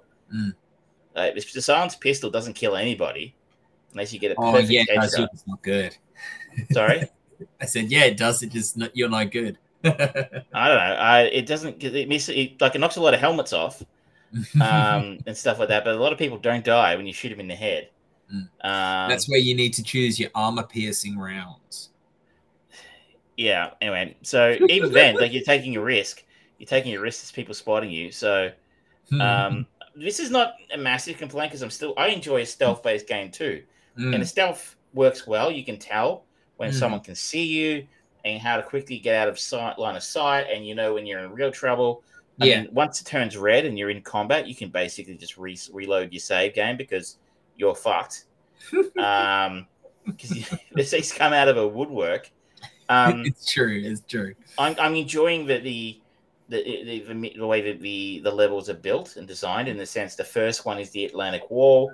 You've got this one mission: go here, get to the safe house, kind of thing. Yeah. But you blow up the radar, get to the safe house. But then you keep going and go, oh, actually, would you mind blowing up some of the anti-aircraft guns? Oh, and that big cannon over there, that's being a pain in the ass. Would you mind doing that? And it sort of these little side missions keep popping up while you're doing things, and you're like, okay, this is fun. That's the weird kind of juxtaposition of some of the missions. It's like, okay, I've got to stealth into this castle, but on the way, anti-aircraft guns. The only way to destroy them is to blow them up, which is very counterintuitive if you're trying to stealth. That's true. You do blow up a lot of stuff, and like if people just go, oh, something blew up. Oh well, I'll just continue being a Nazi now. One of my favorite things is choosing non-lethal rounds and with my sniper rifle, and just finding a path where I'll put someone unconscious in very obvious location, and you always get someone's like, huh, who's that? And go over, you just take them out. And then someone goes over to investigate, and you just end up this pile of people. Why would I want to use a non-lethal round ever? Just to get some of the awards and unlock achievements. I noticed one thing I like about it: when you finish a level, it has this little grid that tells you how you're playing. And I'm usually down in the bottom right-hand corner stealthing and stuff. But I'm like, oh, you could be stealthing but not killing them? Why the fuck would I do that? Why wouldn't I kill them? They're Nazis. But it's just fun. Oh, it is. I enjoy booby trapping bodies occasionally, and people find them, and every now and you're halfway across the map, and you just get the screen cuts, and someone's blown to pieces by your grenade. I'm like, oh, that's good. I enjoyed that. Yeah, I like using armor-piercing rounds and just taking out the vehicles as they go past. It's like, oh, they've got explosive barrels on the back. Massive explosion. And yet again, nobody really ever stops to investigate the fact that one of their giant trucks has exploded. Yeah, it's true. Oh, one of the trucks exploded. Oh, well. Just continue being a Nazi. Hell. That's some bad luck, isn't it? I'm glad I wasn't on that truck. My God, he's an unlucky fellow. I'm being overly critical. Like I do find it annoying. I hate in the sniper game there isn't much sniping that can be done because it gives you away too much. They're not even like, oh, he must be over there. Let's go and investigate. No, they all know you're there, and like you're the game over. You might as well reload. But the one part of the game I haven't quite figured out. I don't think everyone seems to be talking about how much it's a game changer for it, and they love it. Is when randos invade my game. Oh, yeah. Really annoying. You can't turn that off, I have turned it off, but I'm like, I didn't even know it was on. It's this thing going, Axis invasion underway. You're like, turned on. What the fuck? What's going on? Yeah. It's also actually really good fun in cooperative multiplayer as well. Like I've been playing with Patrick and Eric, and it's just really fun. So like, okay, guys, we've got 3 people. Let's take them all out at once. And there's always someone who's got, oh, sorry, I did it too soon. It's like, oh, you Is that fucking... Eric? It's Eric, wasn't it? Yeah. I remember playing Back for Blood with Eric. Yeah, he's a joker. Putting it lightly. Oh, did I kill everybody? Sorry. So, look, I would say, look, if you're like me, like I am not a shooter fan. You're not a shooter fan. No. You wouldn't even go near Overwatch. So I've got it on my Switch. Yeah. Is it any good on the Switch? I don't know. Anyway, we're almost at Overwatch 2 now. So I'm not a shooter fan. And this isn't your typical shooter. This is not a Twitch shooter. This is not COD, not Modern Warfare, Battlefield or anything like that. It's very different. It is tactical. Yep. There's a lot of stealthing, at least in this game. Trust me, in Zombie Nazi Army, there's no stealth. No. Not worth your time. But it is stealthy, so you've got to be careful. You need to think about your moves, and you kind of need to keep trying a bunch of different ways till you get it right. You don't need great Twitch shooting abilities. You don't have to be good. Quick your time. So it's a little bit different in that sense. If you, there's of course the famous animations that the series is famous for. If you shoot somebody again in a particular way, the game will slow down and put an X-ray cutscene of the Nazi you've just blown, and it'll show you the bullet passing through their head or something. So it can be a bit gruesome for some people. I enjoy it. Have you gotten yourself a testicle shot yet? I don't know that I have. You get told when you have a testicle shot. Unfortunately, no. I'll keep working on it though. But it feels really rewarding when you can queue up a shot and the bullet will go through one, and then it goes through a second person that you didn't even realize was behind them. That would be nice, and it'd be a lot more possible if I could use my sniper rifle a few times without them all finding me instantly. But I'm enjoying it. I think if we have time, it'd be fun to see if we can get on it at the same time and see get on at the same time. Yeah, what it looks like with another player, because co-op games are few and far between these days. Ain't that the truth, my friend? Ain't that the truth? Especially if you have Game Pass. Sorry, Game Pass is available for free on Game Pass. Yes, so that is the best advertisement for it. Yeah, if you have Game Pass, if you don't, sign up for a month. You get it for $10 or whatever it is. You know. I think at the moment they're doing is $1 for a month. So you can't beat that value. It's well worth it for $1 a month. Yeah. All right, well, sorry, I cut you off. We're going to finish it up here. Yeah, it's just rounding off the show. We've just gone past the 2-hour mark for the first time in a little while, actually. But thank you so much, ladies and gentlemen, for joining us. Thank you for being in the chat, Words789, as well as Fresh News 24/7. We do appreciate you coming in and checking us out, both of you, on YouTube. So thank you. Don't forget to like and subscribe and share us if you're interested. You can catch us live on twitch.tv/thefriedbrain, as well as we do repost it on both of our Facebook channels as well. It's George Tarrant and Travis Croft. We are at George Tarrant and at Evil Trav on the tweets. This week we talked about our chain movie of the week, Kate and Leopold. Travis has chosen our chain movie follow-up, The Help. We talked about the first two. We talked loosely about the first episode and a half of Obi-Wan Kenobi, the surprising Chip and Dale, the Sex Pistols doco on Disney Plus, as well as Stranger Things 4, finishing up with Sniper Elite 5. We were told by Fresh News 24/7 of The Offer, which we'll try and track down at some point somewhere. And Travis gave us a little tease that coming up on the show later on, we will be having Trek Respective. So that's something to look forward to in the coming weeks. But thank you so much. Thank you very much, everybody, and good night. Good night.